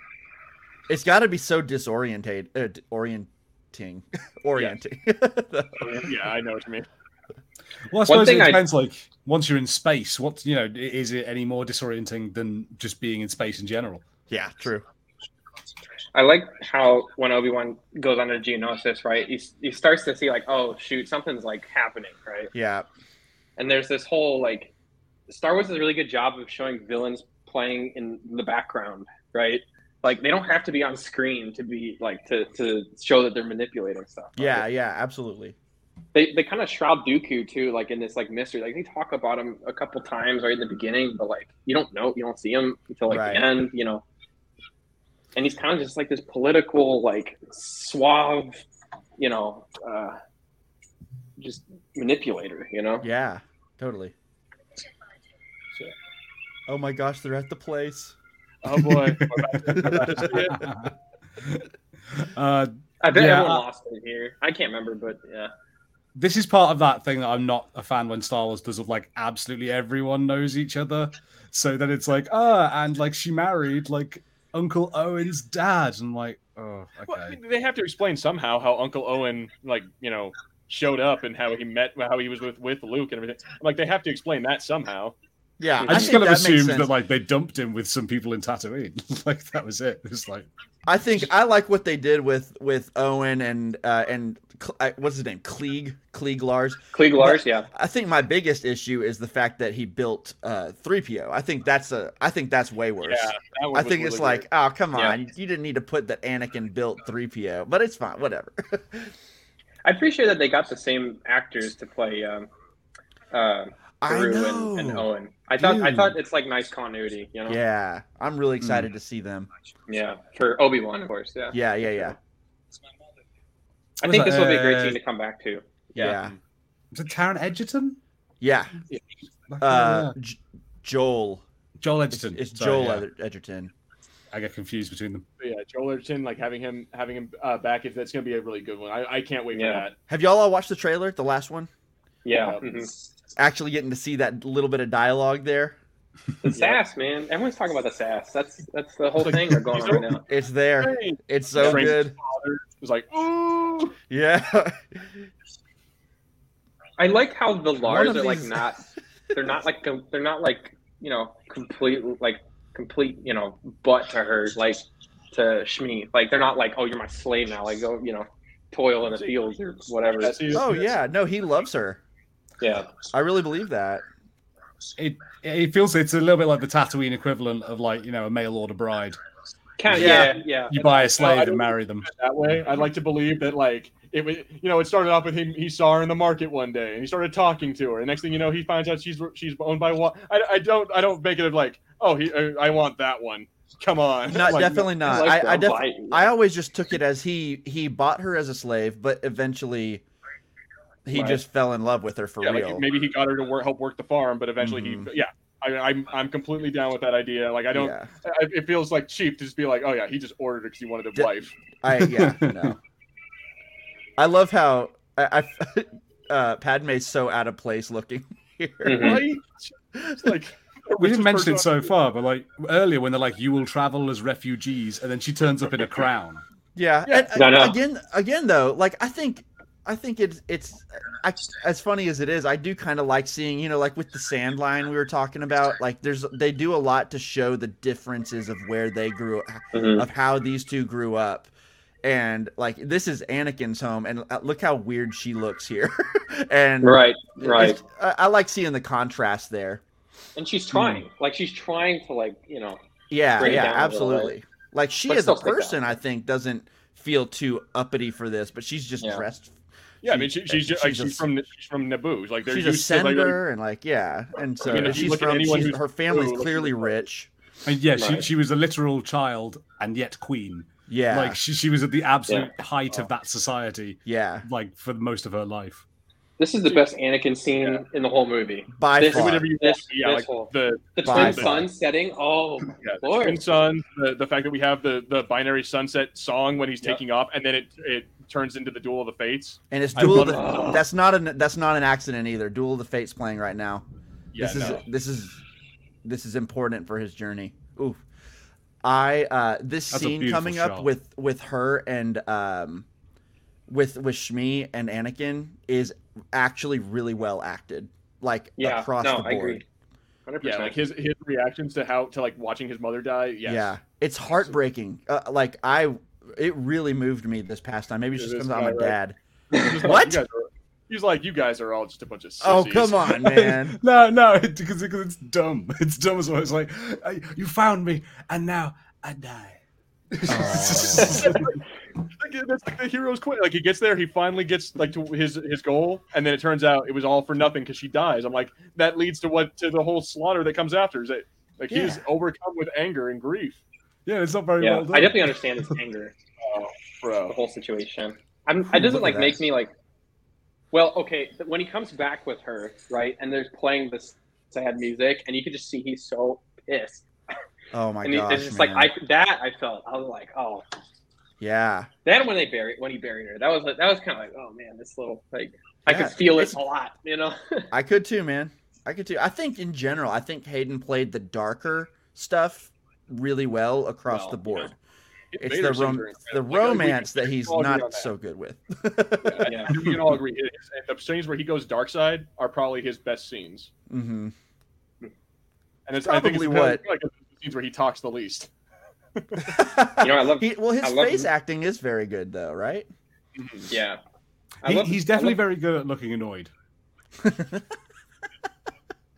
I really like Nuke Gunray's just personal obsession with killing Padme. He wants her revenge. I know. He's like, as long her dead. But as long as Padme, does this guy not look like Zurg to anyone else from Toy Story? He does look like Zurg. Yeah. Yep. Yes. Yeah. Yeah. The Clone Wars episodes no one cares about. Right? The banking clan. Yeah, the Trade Federation. That one, the Techno Union Army, like all the dudes who we just don't give a crap about. I like the Techno Union stuff in the Bad Batch arc of season 7. That stuff is really cool with Echo. Yeah. Oh yeah. Mm-hmm. That stuff was really good. But the banking clan stuff in season 6, I was just like, what are we doing? Yeah. Most of season 6 is really good though. Here we go. Yep, here it comes. I love how we're getting all excited. Harrison's just like, whatever. Come on, man. I think like all of this is like it's really rushed. Like they don't really put the care that you need, I think, into like a big emotional beat like this. Like the fact that he gets in and out of this Tusken village with like no problem. Like these masses, like what a threat. And none of them like they're guarding the doors. Come on. So here's a good question for y'all. If this doesn't happen, right? If his mom doesn't die per se, like isn't like murdered by Tuskens, do you think Anakin goes to the dark side still? Yes. No. Well, no, I don't think so. Well, there's many things that would stop it. Like one of them is Qui-Gon still being alive. Another one is her surviving. But I argue that the only reason he had the dream is because Palpatine put it in his head. Like he's the one who showed him a vision of that at just the wrong time. Like if he had come a little bit sooner, then he would have. But it's because he had that dream right then. Yeah. Mm-hmm. So yeah, because he knows. Yeah, he knows what's going to get him riled up, right? Exactly. Like, I mean, he wouldn't just do this for anybody. Remember what you told me about the Sand people and your mother? So, like, he confided in Palpatine later on about this. Yeah. Are you okay there, Michael? You got tissue? You all right? I need to get tissue. I agree. This is like it's a little. It's really good, man, and she's so good. She's so good. Yeah, she was good in Phantom Menace too, and everything. It was good. Yeah, I'm sorry, Harry. Harry's like, he's just like, no. Harry's like, how do I pretend to be kind here? And that's it. It's like you guys can like what you like, but I don't get the same experience that you guys do. I agree to disagree. I respect that, man. It's all good.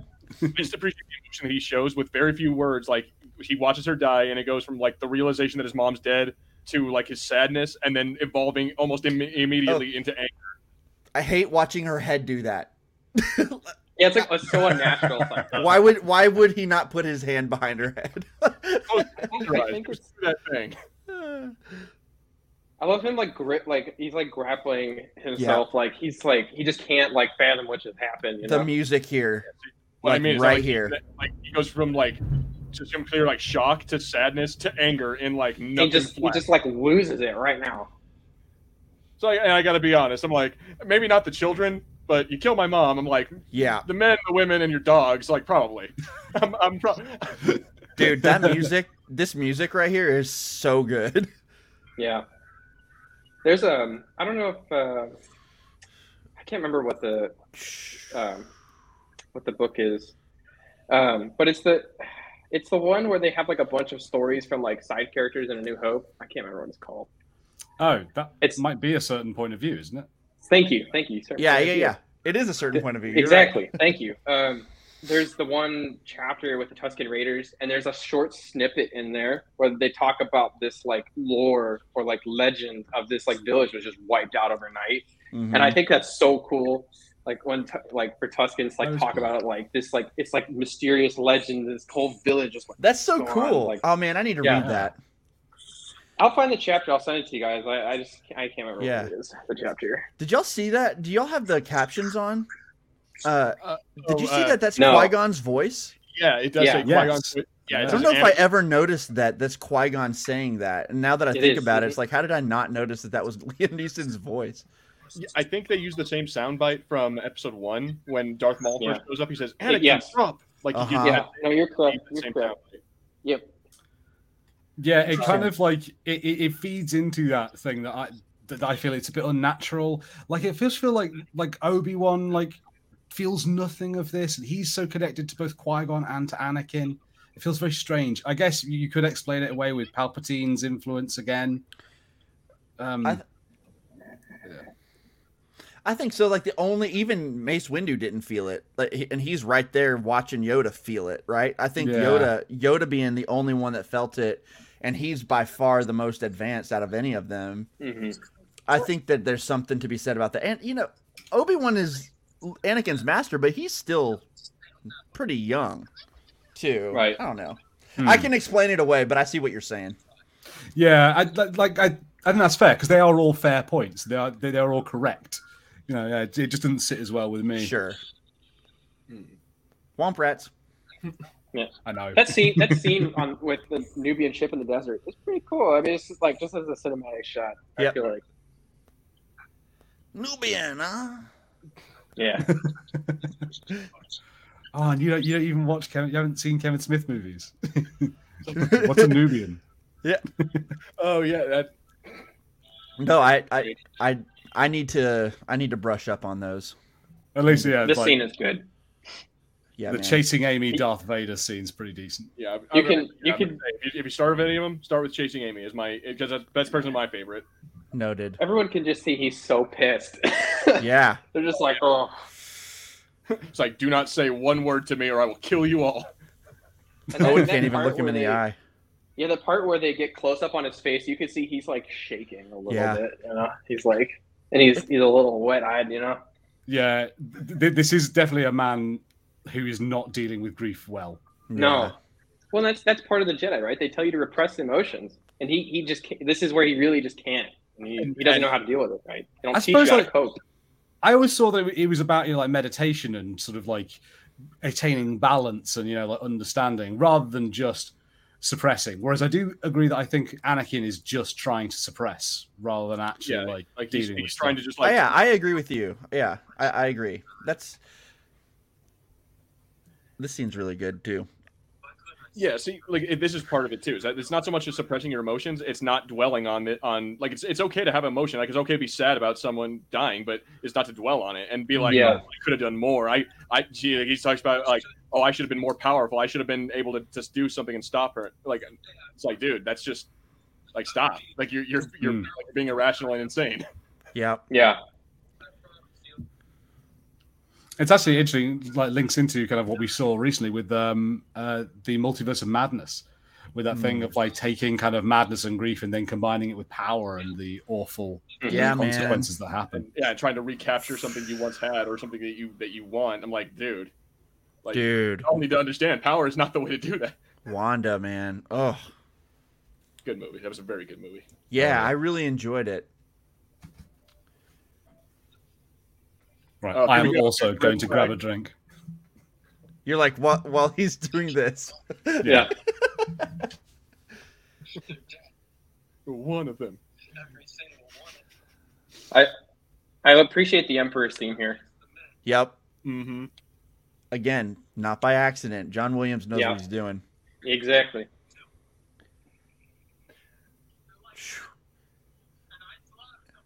Why aren't you running the other way, Patrick? Yeah, why aren't you? I know. She just accepts to be sad is to be human. I'm like, no, lady, get out of there. You have a nice life on Naboo. Don't get yourself involved in this mess. Padme, you need to go home and rethink your life. There are other Jedi. I promise you can find another Jedi to hook up with. There's lots of younglings if you're into that type of thing. To be angry is to be human. See, I just feel like that's the flaw, like, of the Jedi. Like, it's not in a sense of like you're not supposed to like have emotion, but more that like you can't be emotionally charged like this, or it can't factor in your decision. They'll even like when you listen to Jedi explain it, it's not like they expect you to be emotionless. It's not that at all. It's that the rules that they have in place tend to lead to repressing instead of dealing with things. Yeah, I guess, and that's the stubbornness, right? We were talking about like that. So like, it comes from a good place, but yeah. Well, that's the nice thing of Star Wars, right? Because they're not like the Jedi aren't perfect. They're not like all the good guys, right? Absolutely. They're just like stubborn. They can't see the stuff going on behind the scenes because they're like, oh well, if we do that, you're gonna go to the dark side. It's type thing. Yeah, see, that's kind of the hard thing about being a Jedi. I'm sure is that you can't be too rigid. Like you got to be kind of loosey goosey with it. It does seem to be. It's almost like knowing which rules to bend and which to break. Exactly. Yeah, right. I think part of it too is Anakin was taken on at such a late age, right? He did have that time to develop like attachments and stuff. Mm-hmm. So I think this just might be a flaw with maybe taking him in. So we could have ended the whole thing just say, no, we're not going to take this kid. Yeah, we're done.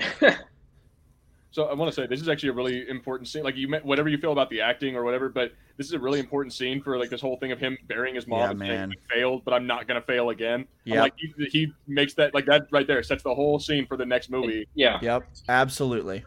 Right. Also, he's holding sand. I know. I hate this fucking sand. It really sets it up, like you're saying for the third movie, because it's basically like a repeat of this nightmare for him. Like he's like, oh well, I lost my mom, and then now like my wife's gonna die. Like, and Palpatine knows that works for him, right? Mm. Yeah. He's like, I can see it. It's coming. Like I'm going to do everything in my power to not let it happen. Yeah. Right. It makes you kind of understand why he fell for it, like again, because last time it happened, he lost his mom, and so he wants to do everything he can to make it to where it doesn't happen for Padme. But it's heartbreaking because him doing that is what actually causes it. Right. Oh my gosh! I would argue it's almost worse, like for Padme, right? To lose Padme because he's more like attached to her in that time, that moment, right? Mm-hmm.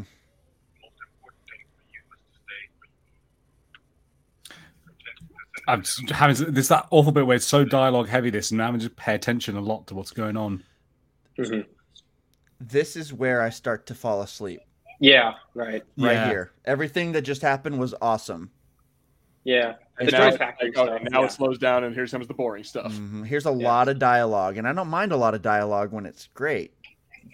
With nothing but those weird bits on Natalie Portman's shirts to keep you company. I like how the Jedi are like, you know what, Anakin, you messed up, but we don't have time to split here. Just stay there. Right. Just stay on Tatooine where you can't do any harm. They have no idea. And again, not one question of like, wait, why are you on Tatooine? I thought you were going to Naboo.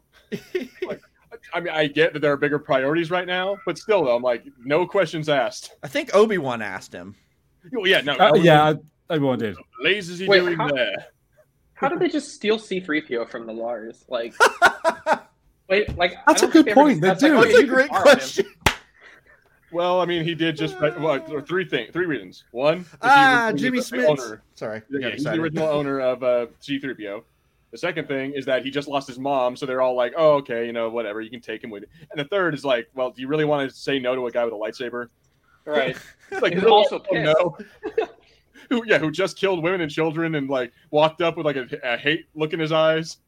Yeah. Does Owen not recognize R2 and 3PO all those years later?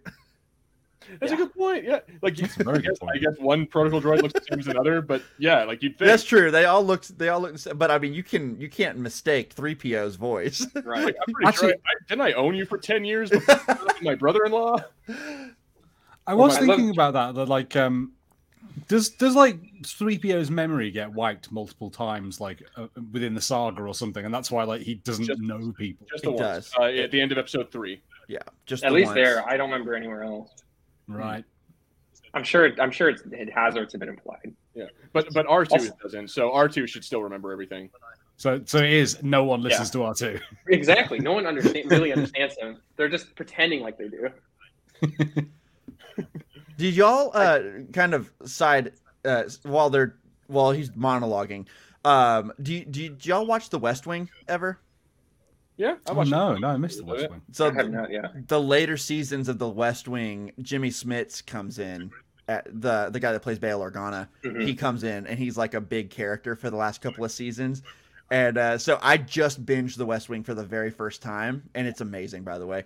But I just saw him on screen. I got really excited because I was like, I have so much more appreciation for you now. He's a great actor. Yeah, I think he was like supposed to be the president in that episode or in that show. He's a presidential.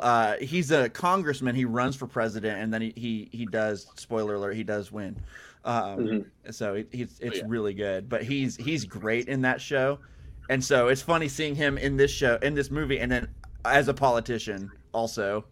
It's pretty interesting. You want to see him do a complete 180? Check out Sons of Anarchy. He plays it. He's like a gang member. He runs like a motorcycle gang and stuff like that in there. Interesting. It's pretty crazy to watch him go from like Bail Organa to I forget what the character's name, but check it out. You'll see what I mean. He's a great actor, man. I really like him.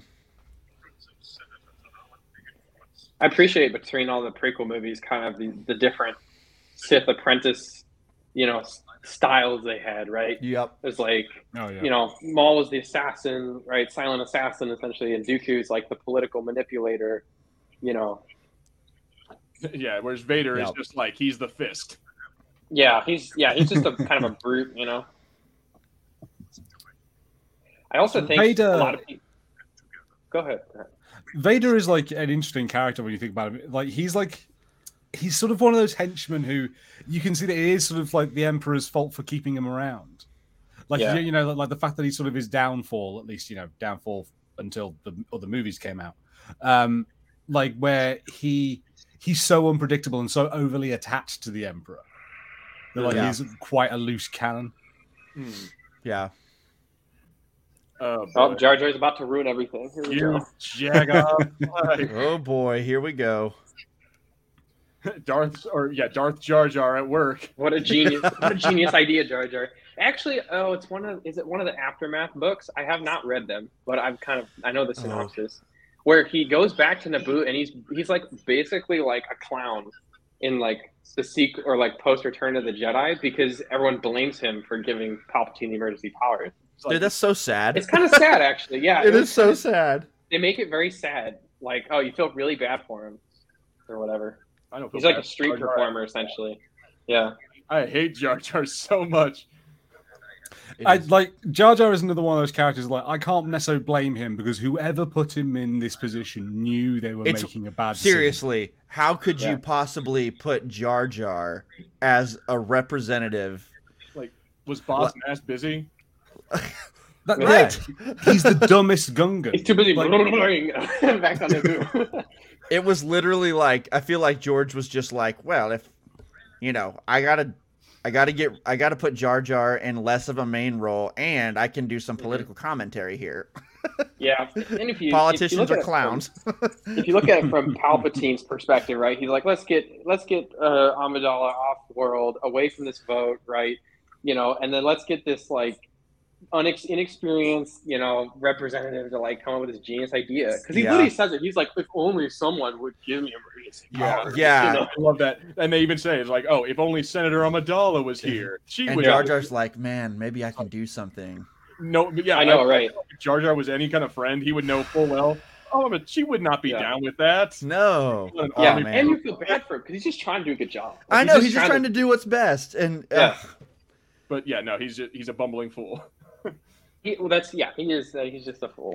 We can't forget there. It's like a lot of people would have fallen prey to Palpatine's master plan right there. I mean, he's manipulating all of this. Yeah, perfectly. I mean, we might all remember from high school history that is sort of based kind of on how Hitler took over the Reichstag, where he was chancellor and he was given like emergency powers to help solve a crisis, and then was like, "I'm keeping this, guys." He's a manipulator. Yeah. It is with great reluctance that I accept this. Right. Like, bet you. That's where someone should have said, "Sure, buddy," from out there. Yeah, as the Rhodian delegate, be like, "Oh, what are you doing?"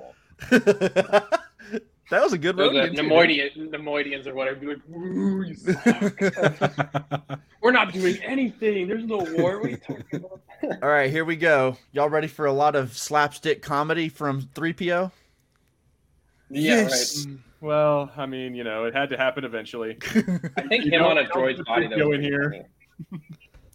I think this is such part a drag. Of the movie where I started to feel like I'm not saying this definitely happened, but I kind of felt like there was a little bit of George going like, and that's going to be a play set, and then this is going to be a play set, and I got a real cool play set in the factory. Yeah.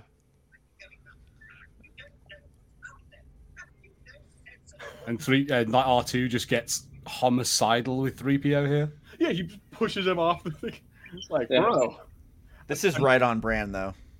See, now they aren't best friends yet. They've only been together, they were together the one time on episode 1, and now the last few days in this. So they aren't best friends yet. So he's just like, all right, get out of my way. He pushes him off.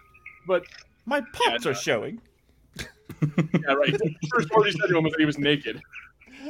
What do you mean, naked? Have you guys read Catalyst at all? The book? I haven't. No.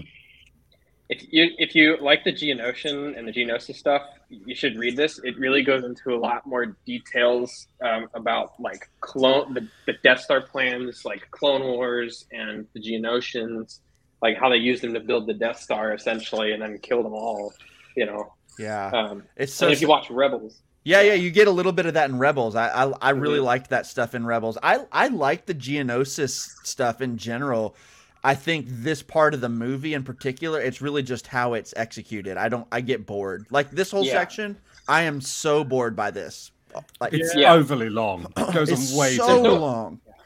And we all know it's like nonsense of like, oh, is she gonna get crushed? Is she gonna get burned? Like, no. Obviously, that bit of this is not how Padme is going to die. We know that. You're exactly right. Although, do you guys ever play Abe's Oddworld back on the PS1? Nope. No. Essentially, it's like this, but if it was the Geonosians going through this instead of Padme. Oh, okay. Right. Making machines. How perverse. I love how perverse. As if a machine building a machine is a bad thing.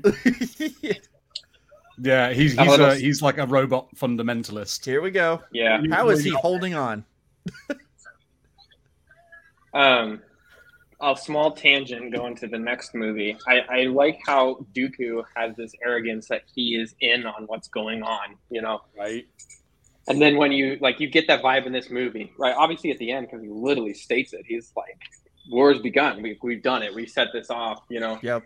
And then in Revenge of the Sith, he's just like, or Palpatine's like, kill him now. And you just see this look on his face like, what? Like, oh crap, I just got played, you know? See, yeah, you see like he almost wants to say, but master, and then instantly ruin the entire thing. Yeah.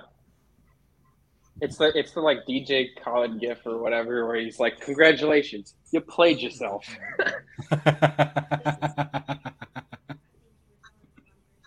This lasts forever. Her being in this pot. Yeah, no, it kind of takes it like, I don't know, if it was just Padme and Anakin, maybe I would be down with it, but the fact that we add C-3PO into it and now we have to have this whole other B story of him doing this, I'm like, with the droid head, I'm like, I don't care, guys, come on. Yeah, I have to admit, I think it's kind of funny, but it gets in the way of everything else. Right. It was clearly the humor element. They're like, okay, we need to make this funny. Yeah. What could we do? I'm not going to pretend I never laugh at these jokes, but it's a lot. I do think the 3PO droid mix-up thing is funny in some instances. Uh-huh. So, but yeah, the rest of this like factory scene is a little dry. Oh, this is such a drag. Yeah. Die, Jedi dogs. Dude, that one gets me every time. It is very funny. I know. Die, Jedi dogs. What am I saying? Yeah. Like, what? What did I say? My girlfriend pointed something out that has like weird lore implications because it means the programming isn't in the head. Yeah, it's like in the body. Yeah. Hilarious. And in a lot of things going forward, it is in the head. Right? Yeah, it's some weird implications, or that it's like a mix of both, at least with those droids, perhaps. That like the head does some things. Maybe the tactical droids are different than these ones. Yeah. Yeah. I mean, isn't there a whole thing where they in Rise of Skywalker where they plug his head into like they find like the Sith whatever programming in his like I could have sworn there was that whole thing where they find the hidden programming in his like data. Yes, they do. Yeah. Yeah, it's to translate. Yeah. Like forbidden translation or whatever. Yeah. Oh, that's it. Yeah. Like they have to remove that block in him, don't they? Yeah. Best part of the movie because of Babu Frick. What is up with this like weird assembly line with like knives and what are they making? Yeah. Like, it doesn't make any damn sense. I have no idea. They're making a death trap. That's all it's for. Like his arm went down and suddenly like this giant metal thing went onto it, and then everywhere else on the conveyor belt, there's not that thing. I'm like, what the? I love that he thought his lightsaber was going to work after that. No. Obi-Wan's going to I do think it's funny, they like foreshadow. He's like, oh man, I almost got my arm cut off. And then like an hour later, actually gets his arm cut off. Why didn't he ever turn his lightsaber on? I think he did. He had it on a couple of times. He was using it to fight motions. Like when it's trapped in the metal. That's a good point. Why didn't he just push the button? I don't know. Good question. I'm gonna assume his hand was constricted so he couldn't. He didn't. He didn't do it because it was already broken. Yeah, let's go with that. That's what I'll say. Okay. All right. I do, back to the Rise of Skywalker thing. I do think I thought C-3PO's like Sith voice was pretty cool when he was translating. Oh yeah, it was cool. I do love to see droids in the Imperial Bolt or whatever. Dialogue. I've been dying a little bit each day since you came back, and I'm like, we just not. I truly. They're so dry. Like I know you're about to die and everything, but like we just not. I have to say this. Deeply love you. Any fan out there who loves this movie, you're allowed to absolutely. But you are no longer allowed to give Twilight any shit. Yeah. Yeah. Like, no. You know what? You have to give Twilight a pass now. As bad as the dialogue, still a better love story than Twilight. I agree. Yeah, I'm not. We agree. Twilight loses any day of the week. Yep. I'd say it's a better movie than Twilight. Oh, definitely. I'll give you that. It is. Yeah. If you're gonna sit here and tell me that Anakin Padme is worse than Edward Cullen and whatever the hell the chick's name is, Bella, it's nowhere near as funny. The problem is Twilight is some of this, but it's the whole movie, right? Yeah, exactly. No, exactly. Exactly. It's a scene, but if it was an entire like hour and a half movie, right? Star Wars breaks it up with some cool stuff in between, Yeah. It Wait, does. John Williams. I'm bumping this up. Like Across the Stars. Across the Stars, baby. It's a great song. So good. It's a great song. Yeah, man. Oh, it's kind of funny that they like ride them in on a chariot. I quite like that. It's a weird amount of ceremony to it. Yeah, Roman. Yeah, or whatever. Here you go. You get to be on a chariot. All right, go kill each other, or go die. Don't tell me there were no gladiator influences in this movie or in this particular scene. You know, 100%. Are you not detained? Oh, yeah. That movie's so good. See, what I like is I love how Padme, like, she's instantly, like, from the get-go, she's like, all right, how am I going to get out of this? Okay, here's the thing. So, like, she was, in the scene before, she was acting like, well, I might as well tell you that I love you because it looks like we're about to die. And then she's like, but that whole time she knows I'm going to get out of this. So it's she like, you're going to die. She's equal. She wants to be with Anakin as well. Like, she really does want to be with Anakin. That's my point. Yeah. Like her motives there are not just because we're about to die. She's like, she has a plan before that. Right? I think I like Pog the Lesser's voice. The whole I love you thing was more about just in case we die, but she has no intention of doing so. Right. Yeah, that's true. Oh, and here we see more of Newt Gunray's obsession with wanting to kill Padme. He's like, I don't care about the Jedi. Like, I don't care. Just kill Padme. See, I love how like you have her in handcuffs and tied up and everything. Why don't you just shoot her? It cuts back to him and he's like, he's like clearly he's cheering. Yeah, he's all excited to watch her die in a gruesome way. I'm like, dude, this is like typical like James Bond bad guy way of doing things. I'm like, some complicated like convoluted scheme. I'm like, just pop, done. These are cool creatures. Yeah. No, it's actually really cool. That thing scared the hell out of me as a child. Oh yeah, that right there. Yeah, that weird like spider praying mantis thing. Yeah, Acklay. Yeah, exactly. I want nothing to do with that. Like I would take the other two any day of the week. Is the big thing? Is that a mudhorn? I don't believe so. I don't think that's a mudhorn. That's not okay. No, it seems to be on top of things. Annexia. So many puns in this part. Ooh. See, this is the random crap that I like remember is like the names of all the creatures and stuff. That's by far what I'm weakest at in Star Wars is remembering the names of creatures or people or ships. Yeah, so you're having to like, creatures too. Yeah, by I'm far. actually really bad at my ships. weakness. I don't like remember a lot of the designations and stuff. You know. Yeah. Like T what X what whatever you know. Yeah, like ships. I can't tell you what the Millennium Falcon is actually called. Like Right. There we go. Yes. Yes. Oh, it scratched her. Yeah. He's so petty. I know. Right? He's so petty. He's like a big coward. When he gets killed by Anakin, he's like, it is actually kind of, you think about it, right, with Phantom Menace and then Revenge of the Sith, and like how Sidious just like played the Trade Federation. Like the Trade Federation was like legitimately upset at what was going on, right? Like politics wise, and Sidious is just like, I'm gonna take advantage of you and then kill you off when I'm done. Yeah, absolutely. And he did. Like he promised a peace. He's like, we're gonna give you what you want, and then at the end, it's like he's like, they promised us peace and blah blah blah, and then Anakin's like,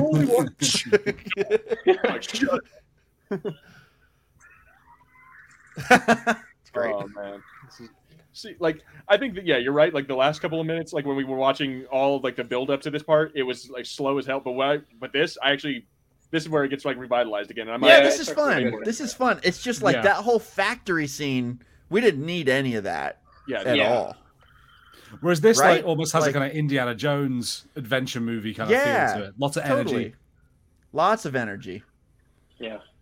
I think a lot of people kind of wanted to see more of some deleted scenes of like Padme's family and stuff. And I've seen those deleted scenes. They're pretty good. Yeah. They're pretty good. Yeah. I would have liked to have seen that. I would have. I didn't know those existed. Yeah, I got to check those out now. Yeah. I think they're on Disney Plus, if I'm not mistaken. All right. Yeah. They usually put a lot of like deleted scenes and extra stuff on there. So I'll check it out. Yeah. Oh, I didn't know that. That's cool. Yeah, you should check it out. It's one of the probably more popular deleted scenes. Yeah. Some of the deleted scenes are hysterical because it's like there's a bunch of stuff that's like really really unfinished, like not even close, right. And they have stuff just like placeholders, and it's genuinely laugh out loud funny to watch. And so that said, I recommend watching it because it's really fun. I do think most of it is like, yeah, I understood why they took it out. It wasn't necessary, but there's some stuff in it it is pretty good. Let's see how much. What are we at right now? Yeah, so this movie is 2.5 hours long. Just about. We are at the 149 mark. Wow. Okay. It's a long one. Yeah, 149.50. Oh, dude, this is my favorite part right here. Here we go. Mace Windu walks up. Purple lightsaber. The party, baby. Party's over. This is where he first saw the purple lightsaber. I'm tired of these goddamn Sith. Oh my goddamn Geonosis. I love Dooku's arrogance too. He's just like, I totally expected this. Like, but this is just like the coolest part. Like all these, at first, like at this point, they were all nameless people, but probably name at least like 8 or 9 of the people we just saw on screen, like because of the Clone Wars, because of like all the extra stuff that we got. Yep. Now you Who's see the big head dude that Dooku kills, like the blue dude, really early on? Oh, you mean the one with Jango shoots? Oh, so yes, Jango shoots. I don't actually know that. Yeah, I don't know that one. I think it's Coleman Trevor is his name. I just think I kind of like that alien design, and I don't know what it was. Yeah. Oh, and then like the Jedi just start totally wrecking. Well, and then also get wrecked a little bit, but still. Yeah. Like there's 100 Jedi in here. Like by the end of it, there's like 20. Yeah. I know. So cool. A green one. See, green lightsaber is my favorite. Agreed. I've Return of the Jedi ever since that first time when Luke ignited it. Yeah, man.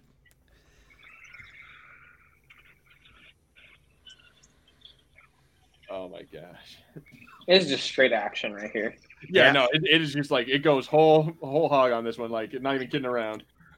Yeah. The only problem I have with this scene is when often you have like a scene where Jedis are talking and they'll like just every now and then go to bat away like a laser bolt, and I'm like, nah. In this firefight, you need to be doing that all the time. Like especially like when they're retreating and they're like standing in the transports, going, "Oh yes, get aboard." See, you know what I like about this scene? I think the most is that this is probably sometimes where the battle droids are like the most intimidating. Yeah, like, the super battle droids. Yep. Yeah, there's like this one, and then episode 1 does that a little bit too. But I would say this one a lot more especially because the super battle droids. Yeah, I love when the super battle droid just like bops that B1 out of the way, and it's just like, you know. Mm-hmm. Here we go. It's just like useless. Reminds me of like Grievous when you like just destroy battle droids. Ooh. Oh. R.I.P. I love that too. How he just. Oh yeah. Like gunslinger. I love it. That's great. Oh, here he comes. Yeah.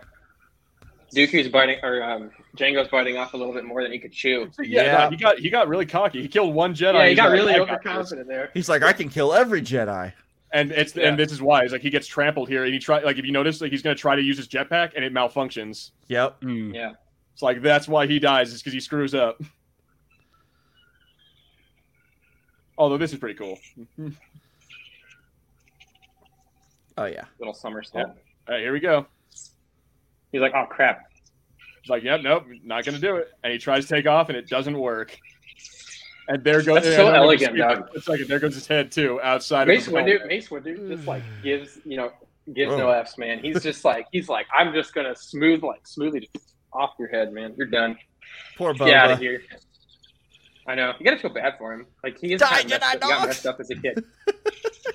So if that jetpack malfunction killed Jango and the jetpack malfunction sent Boba into that Sarlacc bit, should we really kind of lose the jetpacks as Mandos? No, you just need to get rid of that jetpack. Yeah. Because I never saw Bo-Katan's jetpack do that. I never saw the Mandalorians. It's only Boba Fett's. I think you just need to not be completely reliant on a jetpack for your fighting. Yeah. Yeah, that's a good point. This definitely sounds like it's something that's earned too, right? Based off what you see in The Mandalorian, right? Yeah. Like it's not something you just get right away. Yep. I got to get me one of those. Yep. Ha ha ha ha. I call it aggressive negotiation. Oh, but you guys ever play? You guys ever play the OG Battlefront 2? Like Yes. the 2005 one. One thing that really bothered me with the game, obviously it's a great game, I love it, but one of the things that bothered me was that the super battle droids were like the primary like infantry. Yeah, because it really took away from the fact they were super battle droids, you know. Yeah, like they made that the main infantry because all the normal battle droids were like the rocket droids or like the special like units or whatever, and then the droidicas, of course. But yes, I know what you mean. Do you know, and also, Michael, I'm absolutely with you. At this point in this movie is gone on for so long. This like whole scene now, right? It's like I really like this part, except it is so long. And when you add it to oh, that's awesome. When you add it to the factory scene before, it's just like a lot of noise at some point. You know what I mean? There's like too many things to work out. It's like, okay, so we've got to kill the big thing with the horn, then we've got to go kill the mantis, then like Jango's got to die. Yeah. Someone's got to go get C-3PO, so that all adds up. And it's like, it's meant that this thing it's took just a long time. And then once longer. the clones show up with Yoda, it's cool. It's it starts to pick up the pace again. Although, like you got. I love the silence here. Yeah, great. You got to admit, from the start of this, like I said, when there was like 100, 200 some odd Jedi, now there's like 20 of them. Yeah, I know. Damn, man. Dooku's just so arrogant, man. But I am a dark space wizard. You know what's funny? You sound more like Plo Koon than dude, I thought the same thing. You sound like Plo Koon, not not Mace Windu. That's pretty funny because they showed Plo Koon on the screen when you said that. Yeah, like right as you were saying it, he pops on the screen. Which one's Plo Koon? I need to. Him right behind Anakin. He's the one with like the gas mask on, right there behind Padme. Oh right. Hey, here we go. That guy. Yes, I've seen him before. The sound of the gunships too is so good. I would love for them to do. I'm just kidding. I don't want them to really do this, but they're gonna make a special edition of the prequels one day, and they're gonna add Rex in there just at random places. Yeah. I Commander Cody too. I feel like stuff like that would be well received if it's done right. You know. I think it would too. I mean, we talked about it earlier. If they adding in Ahsoka into the Jedi Temple, so I'm like, I could see it. Yeah, like, and it's that thing. Like, sometimes when they've done it, they've made it too small. Like, when they in episode 1, where they say, "Oh, that kid's Greedo," and it's like, "Oh, come on, it would have been nice if it just could have been some other road." I would. Yeah, but like at least with this. Yeah. One thing I'd love to see. Oh, go ahead. Yeah, I'll let you talk first. I would say one of the things I love to see is like when they make like live action renditions of like Clone Wars characters you only see in Clone Wars. So like Captain Rex, like Phase 1, and he looks like those clone troopers. It just that's so cool. Yeah. So cool. See, as far as the Captain Rex thing, I think it'd be really cool because it'd be simple. Like you don't even have to have him talk. You just have to put someone with the J guys on their helmet. Like have his armor design on one of those stormtroopers. It'd be Although so I don't think easy. they had that at that point yet, because now this was like they had the yellow for the commander, and like I think green was sergeant, and red was captain or something. Yeah, like they were all shinies at this point. They didn't have like the special numbers. Yeah, right. They used paint as a designation for rank early on, and then I guess at some point they switched over. And what generation is Rex again? Do you remember what generation of clone he is? I believe he's Gen 2, but I could be wrong. Because he wouldn't be with this crew right here. No, I don't think he was. He's not OG. Yeah, I think it's Cody who said Cody said he fought at the Battle of Geonosis, but Rex didn't. Yeah. So Rex would probably have to show up at some point in Revenge of the Sith Special Edition. Yeah. But still Cody. You can still put Commander Cody in there. Oh yeah. Or hell, Commander Wolf, or like put any other there are so many popular clones you could put in there. Oh yeah. Fives. Well, Fives is with he's with the rookies at this point. So no. I mean, Rex. You don't want Fives out there just yet. He's a child. That was training. So funny. I was like, you could put all sorts of things. Fives? Don't be stupid, Michael. I love Fives is a child. Don't be stupid. That's ridiculous. I love two things. First off, in a scene with Pog the Lesser, you see the Death Star in the background, right? Yep. Very cool.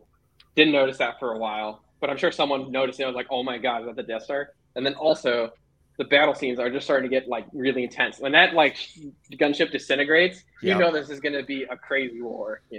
Yeah, this is all of this stuff right here is really freaking great. Oh, it's so good. Also, that line that he just had is, I have 5 special commando units waiting here. I'm like, did anyone play Republic Commando? I love that game so much. Yeah, I played it a little. I haven't played it a ton. That game is hard. It is so hard. Yeah, it's like Star Wars Halo. Yeah, no, yeah, they did this battle scene so well. It's so intense. Yeah, a lot of those. I mean, like on the Trandoshan, like when you're fighting the Trandoshans on like that abandoned Republic freighter, like oh my god, that level is hard. Like it's so crazy, and like it gets ridiculously intense. Yeah, this all looks really good. Yeah, very good. Very good. Yeah. I would definitely say you could tell it's CGI, but yeah, it still holds up. I think.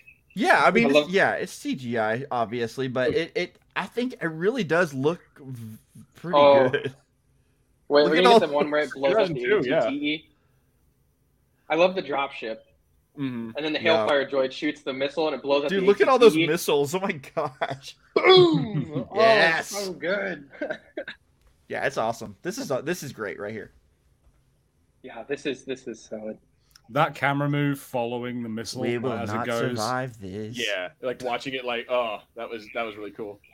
You can see the Death Star back there. Yeah, that's true. I didn't notice that. I didn't notice that until like the very end when he has the hologram with the Death Star on it. Like he's just there we go. Yeah.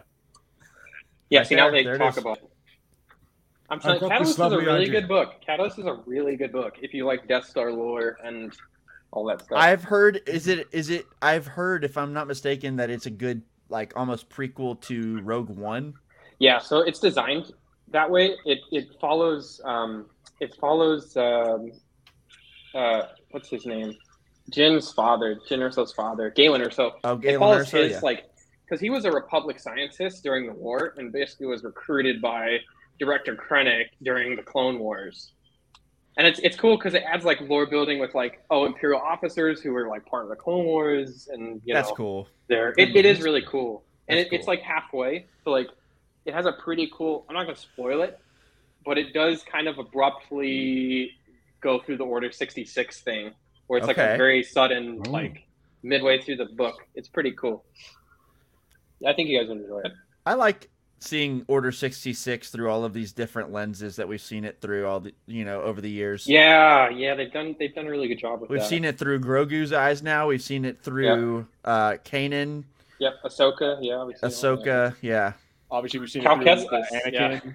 Anakin for sure. Cal Kestis, as you said. We've seen so many different versions, and they all fit perfectly together. It's awesome. Yeah, it's great.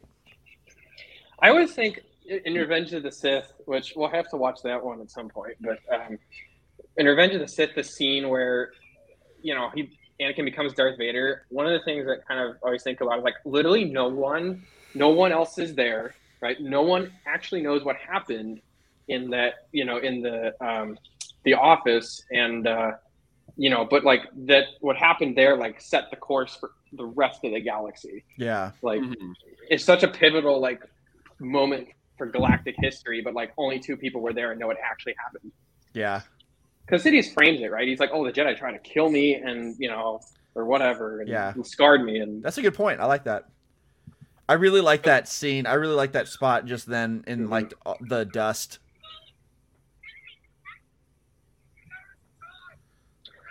I think it's more broad. I think it's just interesting to think about how like Sidious has like done certain things, and then the consequences of those have just affected everybody in some way or another, usually negatively. Yeah.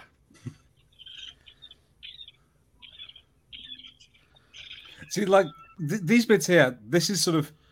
I got to this point in the movie, and I was like, I'm kind of surprised I didn't spend most of my movie in scenes like this, of more kind of actual wars and spending more time on the Clone Wars. I did like get like 2 hours in, and I was like, the clones haven't attacked yet. Yeah, it is an odd title. I always thought the title didn't quite match the movie. Mm-hmm. Yeah, like I've heard people talk about how like the third one should have been called Attack of the Clones, because the clones in fact attack. Yeah, because they actually did attack in that one. Yeah, that's actually really funny. Yeah, this I don't know what you would have called this one, but it feels like it's kind of misnamed, but whatever. There's always like there's a post you see like going around like on Twitter from time to time where people talk about like re-sequencing the names of the movies, right? Right. There's only a couple of those that I really feel that are necessary. Like this one, I feel like is misnamed, and then I don't even know. I'm trying to think of what other one. I don't know. This was probably the only one that I have an issue with the name of it. I think it's hilarious. The gunship is just like instantly disintegrated after they get. Yeah, right. What's even funnier is that had they two both jumped off and Padme was still on there, she would have instantly died. R.I.P. the clones on that gunship. They just like sacrificed their life. You know, they probably do. They're like, oh, we're about to get destroyed. And also that line, it's like you're gonna pay for all the Jedi you killed. To say nothing about the clones, you know, screw those guys. They're just numbers. They're just numbers. Yeah, exactly. That's one of the best parts of Clone Wars too. 100%, dude. Elaborate on that. Yeah. 99. Yeah. Oh man, 90. Oh man, no. Oh my gosh, man, gets me every time. Gotta get a 99 tattoo on my. It's like, man. I visited Disneyland when it wasn't open, but they had all the shops open, and they had one of the Galaxy's Edge stores open. I went and tried Dooku's saber, right? And I was kind of holding it, and I was like, you have really bad leverage with it because your grip is tilted. So it's kind of like arm wrestling, but you have you have a disadvantage because your wrist is like bent back. It's actually, I don't know how he works with it. You know? Yeah, because apparently that style of lightsabers in lore is supposed to be like, I think it's like designed for what's it, Form 3 or whatever. Like it's specifically designed for his style of lightsaber combat. Gotcha. Yeah. That makes sense. Right. This is the bit I was talking about earlier. This trooper here seems to be CGI, but like Natalie Portman is real. And it just looks very odd. Wait, where are you? I think he's a few seconds behind us. Okay. Yeah, Anakin just crossed swords with Dooku online. Yeah, it looks like we are at 2:06. We are at 2 hours 6 minutes at this point. Yeah, I'm 2 hours 6 minutes and 30 seconds. Oh yeah, I'm a few. You're like 20 seconds behind us. All right, one of the coolest parts of this duel is when Anakin cuts the power, and they have the red and the blue flashing in the darkness. Right here. I don't know if you guys have noticed this, but just watch. It's cool. I noticed that because it was one of these things where this fight isn't bad, but like it never quite gets there as like a good Star Wars lightsaber fight. Like I would agree. And that bit where it's not one of my favorites. No. I just thought it was cool because I'd never seen up to this point. I'd never seen a Jedi use two lightsabers in both hands. Right. So I thought that was really cool. It is cool, but I think this fight's full of lots of. Oh, go ahead. I think it's full of lots of cool ideas. Yes. I just think that the execution does like because cutting the power is one of those cool ideas, and the blue flashes is cool, but I don't think they do it well enough. Like because like the lights don't really go out. Yeah. So it just doesn't quite work. There's good symbolism in this duel. That's it's not the greatest, no. Yeah. But then I mean after that, like that wasn't even the main part because this is the main part. This is the main part, right? Which everyone wanted to see Yoda fight. Like that's the whole thing because no one saw Yoda the Jedi like fighting, right? He was always like, or whatever. Yeah. Right? I get the feeling some people walked in here like, or where I saw Yoda walk in, they're like, okay, what's this gonna like? What is he gonna do? And then they instantly saw him like flipping around and jumping and all that, and like, it instantly just like subverted everyone's thought of what he was, of how he fought.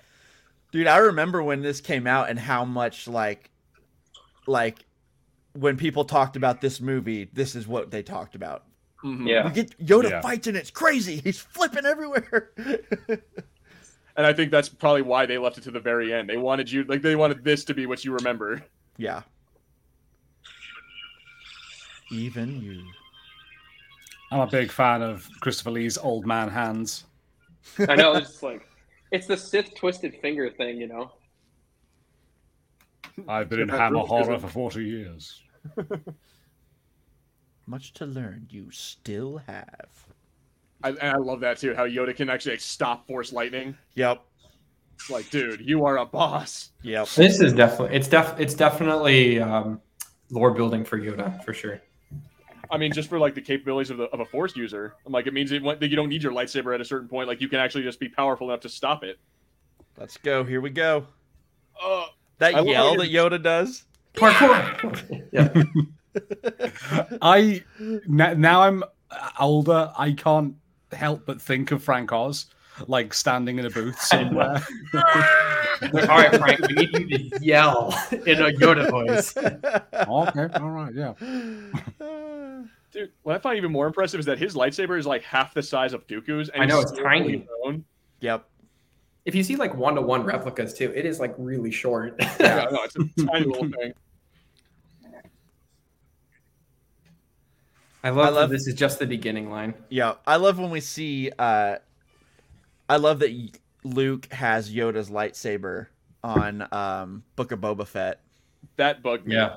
In the Darth Vader comics, like in like the one that Disney and Marvel that they released, it shows that Yoda's lightsaber got burnt up. It got melted down with the rest of the lightsabers on Coruscant. So that's what annoys me is that I guess he could have built another one, but still. Have you not learned that the screen is tier 1 canon and that's clear? They have changed so many things from, whether it's big changes or small changes. They have whatever's on screen is clearly the priority. I think, which is I get why it's frustrating. So in my opinion, I don't know about you guys, but in my opinion, my favorite part of this movie is from here on all the way to the end. Dude, this part is so good. This part is so good. But it sets up everything. Yep. It's just like the war. It's Yeah, some bits of it, I will agree with. Like the scene where we see that, we see the army and we see the not Star Destroyers rising into the air is quite cool. It's so good. I don't think I can say it lasts quite until the end because we've got a wedding to get to. Well, okay, there's that part. Yeah, but I mean, listen, say what you will about their romance stuff in the movie, but that wedding is beautiful, and the score, they don't speak at all. It's just they're getting married. Right. And the score is Across the Stars at its fullest, and I think they keep it nice beautiful. And short. Yeah. It is. It's beautiful. And it's This right here is so good. Dooku going onto Coruscant is just amazing. And the Emperor's theme comes going into like the industrial area of it. Yeah, and like these shots. Go ahead. I think these shots, like, you wouldn't notice them. You wouldn't see the difference between like some modern day shots, like of the planet. No, and, I going agree. into Coruscant, they're just gorgeous, and they just still work. It's that right there, absolutely gorgeous. The city, that's beautiful. And this, too. Like I completely forgot about this, but you're right. He does fly into the industrial district, which looks all the more sinister. Yep. Even the sound of the solar sailors is awesome. I love it. The music. Everything. Turning it up. Come on, Johnny. Yeah, everyone crank it up. I also like his ship. I don't know about you guys, but I just think his ship looks pretty cool. Oh, too. yeah, the solar sailor is awesome. Yeah. Master Sidious. I love that he calls him Lord Tyrannus. Yeah. So cool. Yeah, I'm like, that's one thing that kind of bugged me is that they never call him Lord. This is like the one time they call him Lord Tyrannus, and then the rest of the movie, it's Count Dooku. I wish they would call him Tyrannus because it's a way cooler name than Dooku. Yeah. I think it's more of his like political I get it. Right. I get it. Yeah. But it's not as Dooku sounds too close to Dookie. I've always thought that even since I was a kid.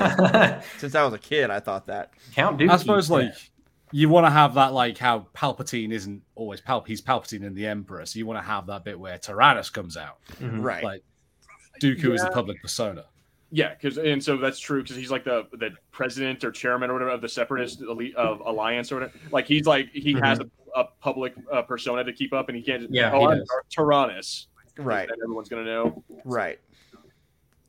I like Yoda's dialogue in this scene, where he's basically is like, "This is like unknown territory, and this is not good." Right. Victory. No, not victory. Yep, here it is. Here it is. That music too, right there. Yep. Begun. The Clone War has. It's so good, man. And the rest is history. Next comes the awesome Genndy Tartakovsky. I always get that guy's name wrong. Imperial March. Yeah. But then comes the Tartakovsky. Clone Wars, and then from there, it's just like, oh my god. Yeah. It's one of the greatest TV shows that humanity has ever seen. I love how depressed Bale looks here. Yeah, I know. That's really good. He's heartbroken that it's come to this. He was, I mean, yeah, because he's definitely part of the anti-war crowd for sure. But yeah, I agree. Like it's a nice subtlety that they show here. Yep. They show it a lot right here. And then the Imperial March theme at the very end. Yeah. Oh. Yeah, it's funny that you mentioned subtlety when the Imperial March came on. In case you hadn't noticed. If you go back and listen to the soundtrack, John Williams has like just put in some references to other Star Wars songs that are just so good. If you listen to Anakin's theme from The Phantom Menace, it actually slowly descends into the Imperial March. Yep, it does. Very cool. Really? Yeah, there's one part like during this actually when he's talking to Padme and he tells her like about how he killed all the Tusken Raiders. You hear that it does go like the Emperor's theme, and one of the cool things that Fex is that the victory song at the end of Phantom Menace is I think it's like opposite or some. I'm not a big musical person, but it's like inverted. No, it's the Emperor's theme on a different like key. Right. Okay. So like a sharp or a flat, I can't remember. So I actually am a music person. I got my keyboard right here. Oh, good. I'll let you explain it. Yeah, so I know exactly what you're talking about, and the final shot is here, and boom. Nice. So the Emperor's theme is in a minor key, and it's extremely eerie sounding, but the at the end of the Phantom Menace, they do that. It's very celebratory, but it's the same rhythm. It's and the notes are just like a little bit more major. It's very celebratory, but it's still like even in celebration, it's like Palpatine's still. It's all like they're celebrating, but they're not really winning. This has Palpatine's hands all over it, and I think that's just brilliant. Yeah, 100%. That was like one of the coolest things I ever. Yeah, it's so cool. Oh my god, guys! We made it, guys. Yeah, we did it. 2 hours or 2.5 hours, and a bunch of Harrison's just like, his eye rolls and like grunts. Yeah, he's like, oh man. Like we were all having a load of fun. Harrison's just like, I can't believe I'm watching this. I can genuinely find like there's obviously things in this movie that aren't good, but like I can genuinely just find a ton of things to like about this movie now. And even though, like I said earlier, though. I would if I'm ranking, which I do have a ranking of Star Wars movies. It's at the bottom. It's right down at the bottom. It's not my very least favorite, but it's way down there. It's not but even at that point, it's still a Star Wars movie, and I find a ton of things to like about it. And absolutely. And that's just, at some point when you watch, especially watching it for something like this, I just like to watch I just like to watch it for the things that are awesome, and there are awesome things in here, Absolutely. Matt, how about you? Like, any last thoughts before we get out of here? Any last words? Oh man, last words. I love like being on with you guys and being able to talk. I think I found things that I never noticed that you guys pointed out, which is great. I totally agree. I think Attack of the Clones is probably towards the bottom for me, but like more importantly is that I still really like the movie. I still think it's a great movie that sets up quite a lot. Right. Yeah. It sets the stage for Clone Wars. It sets the stage for Revenge of the Sith and everything like that. Very pivotal and important. I would say it's not as important as Phantom Menace, and it's not as important as Revenge of the Sith, but still like you can't cut it out of any watch order or anything like that. It's absolutely very important. It is necessary. Like that, we saved that for the prequel trilogy. Yeah. We saved that for specifically The Last Jedi. No. Yeah. Because I appreciate. I can find one thing I think to like in Last Jedi, but yeah, man, only one thing, really. Man, we'll have to talk about it at some point. I would love to. I would be honored. Yeah, and I appreciate that they don't answer, especially with the prequels. They don't answer all your questions in the movies. Yeah. Right. Like absolutely. Especially with like Grievous, right? He just kind of shows up and it's just like, oh, it looks like a guy that's been there and doing stuff, right? Yeah. And it's same exact thing as I talked about with Count Dooku at the beginning of the movie. Is like, who the hell is that? Like, when did she become a senator? It's like, yeah, who the hell is Grievous? They don't give you the backstory, which I think is great because that's how you do world building, right? Yeah. Well, of course, like it's a galactic scale war. Of course, there's going to be generals that we might just now be meeting. That makes a lot of sense. Yeah, I think it's cool because it just it adds a whole bunch more characters and creative thought and all that stuff. He doesn't have to explain everything. I feel like a lot of movies do that. They have to they have to explain every single thing. Yeah, and this one just kind of lets you you're an adult, you can figure it out. Yeah, exactly. Yeah. All right, Harrison. I know you have to go to bed. I just want to get your last thoughts before we close it out. I know it's late there. Yeah. Okay. So I can't say that it's a movie that I particularly like. However, it is. I definitely think that all the stuff that's come off of it makes it worthwhile. It definitely makes me want to watch more Clone Wars. Oh yeah. I'm like, because it's like, I think I said it kind of made me feel a little bit worse about Clone Wars, but then it kind of makes me want to watch it so I see what people actually see in Anakin and see in these characters a bit more, because I definitely think Anakin's much more likable, at least to me, in Clone Wars than he is in this. Yeah, no, not even a contest. Like they make him so much better in Clone Wars than they do. But that's Dave Filoni for you. Yep. Anyway, guys, all right. I think that's about ready to wrap it up. Thank you guys so much for watching. If you've been here throughout the entire episode, or if you're watching it on the replay, then we thank you so much. Make sure you like, subscribe, comment below. Check out our other videos. We have all kinds of podcasts. We do all kinds of reviews, all kinds of watch parties and stuff like that. Oh, what? Wow. Cheers. Right at the end. Even at the very end. Well done. No, but thank you, Matches, for jumping in. Thank you, Sparky Kills, Ethan and Neeson. And also, thank you to our two guests, Michael and Matt. Before we go, guys, man. I'm going to start with you, Michael. Is there any plugs, anything you want to do before we get out of here? Yeah, I have a podcast called A Certain Point of View, and it is it's with me and a few other co-hosts that I have. We're really good friends over there, and we just basically cover a lot of stuff in Star Wars. We do deep dives, we do rankings, we do reviews, all that kind of stuff.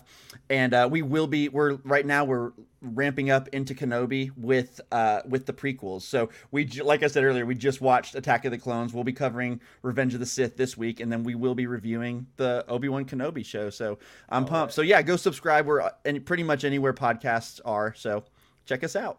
All right. And we definitely got to have you back on for one of those Kenobi episodes. Yeah, I'd love to have you. I'd be honored. All right, Matt, any plugs or anything you want to say before we get out of here? Yeah, sure. So, obviously I know like a lot of people want to watch Clone Wars. I'll say definitely check out my channel. I have a whole, Star Wars: A Clone Wars recap in 5 minutes. So I basically go through each season in about 5 minutes. Definitely my most popular videos, I guess, on YouTube thus far. But if you want to check out some of my other videos, I have some good discussions about some of the more controversial points with the prequels. I'll probably I kind of fanboy and play devil's advocate a little bit and kind of justify it. But I'm working on some stuff with Kenobi and trying to relate it to the prequels. So the whole point of my channel is not just to focus on prequel trilogy lore, but also connecting some of the stuff we see in the original trilogy and the prequel trilogy to the the prequel elements as well. So appreciate it. If you want to check out some of my videos, I think they dropped the link. So I appreciate you guys for having me on. So it's been a great discussion. It's been a load of fun, and we absolutely have to get you back on, either for Kenobi or for another Star Wars watch or something. Yeah, appreciate it. Yeah, definitely be interested to come back. All right, guys. But like I said, thank you all for watching. This has been the Fulcrum Entertainment Podcast. I have been Gilbert. This has been Harrison, Michael, and Matt. We thank you guys all so much. Make sure to check us out. And also, before I get out of here, check out Harrison's audiobooks. They're really good. He does a lot of work on them. He has really great voices, and there's a couple of Star Wars ones. So go check them out. And but until then, make sure you check us out next week. And remember, guys, we are all Fulcrum.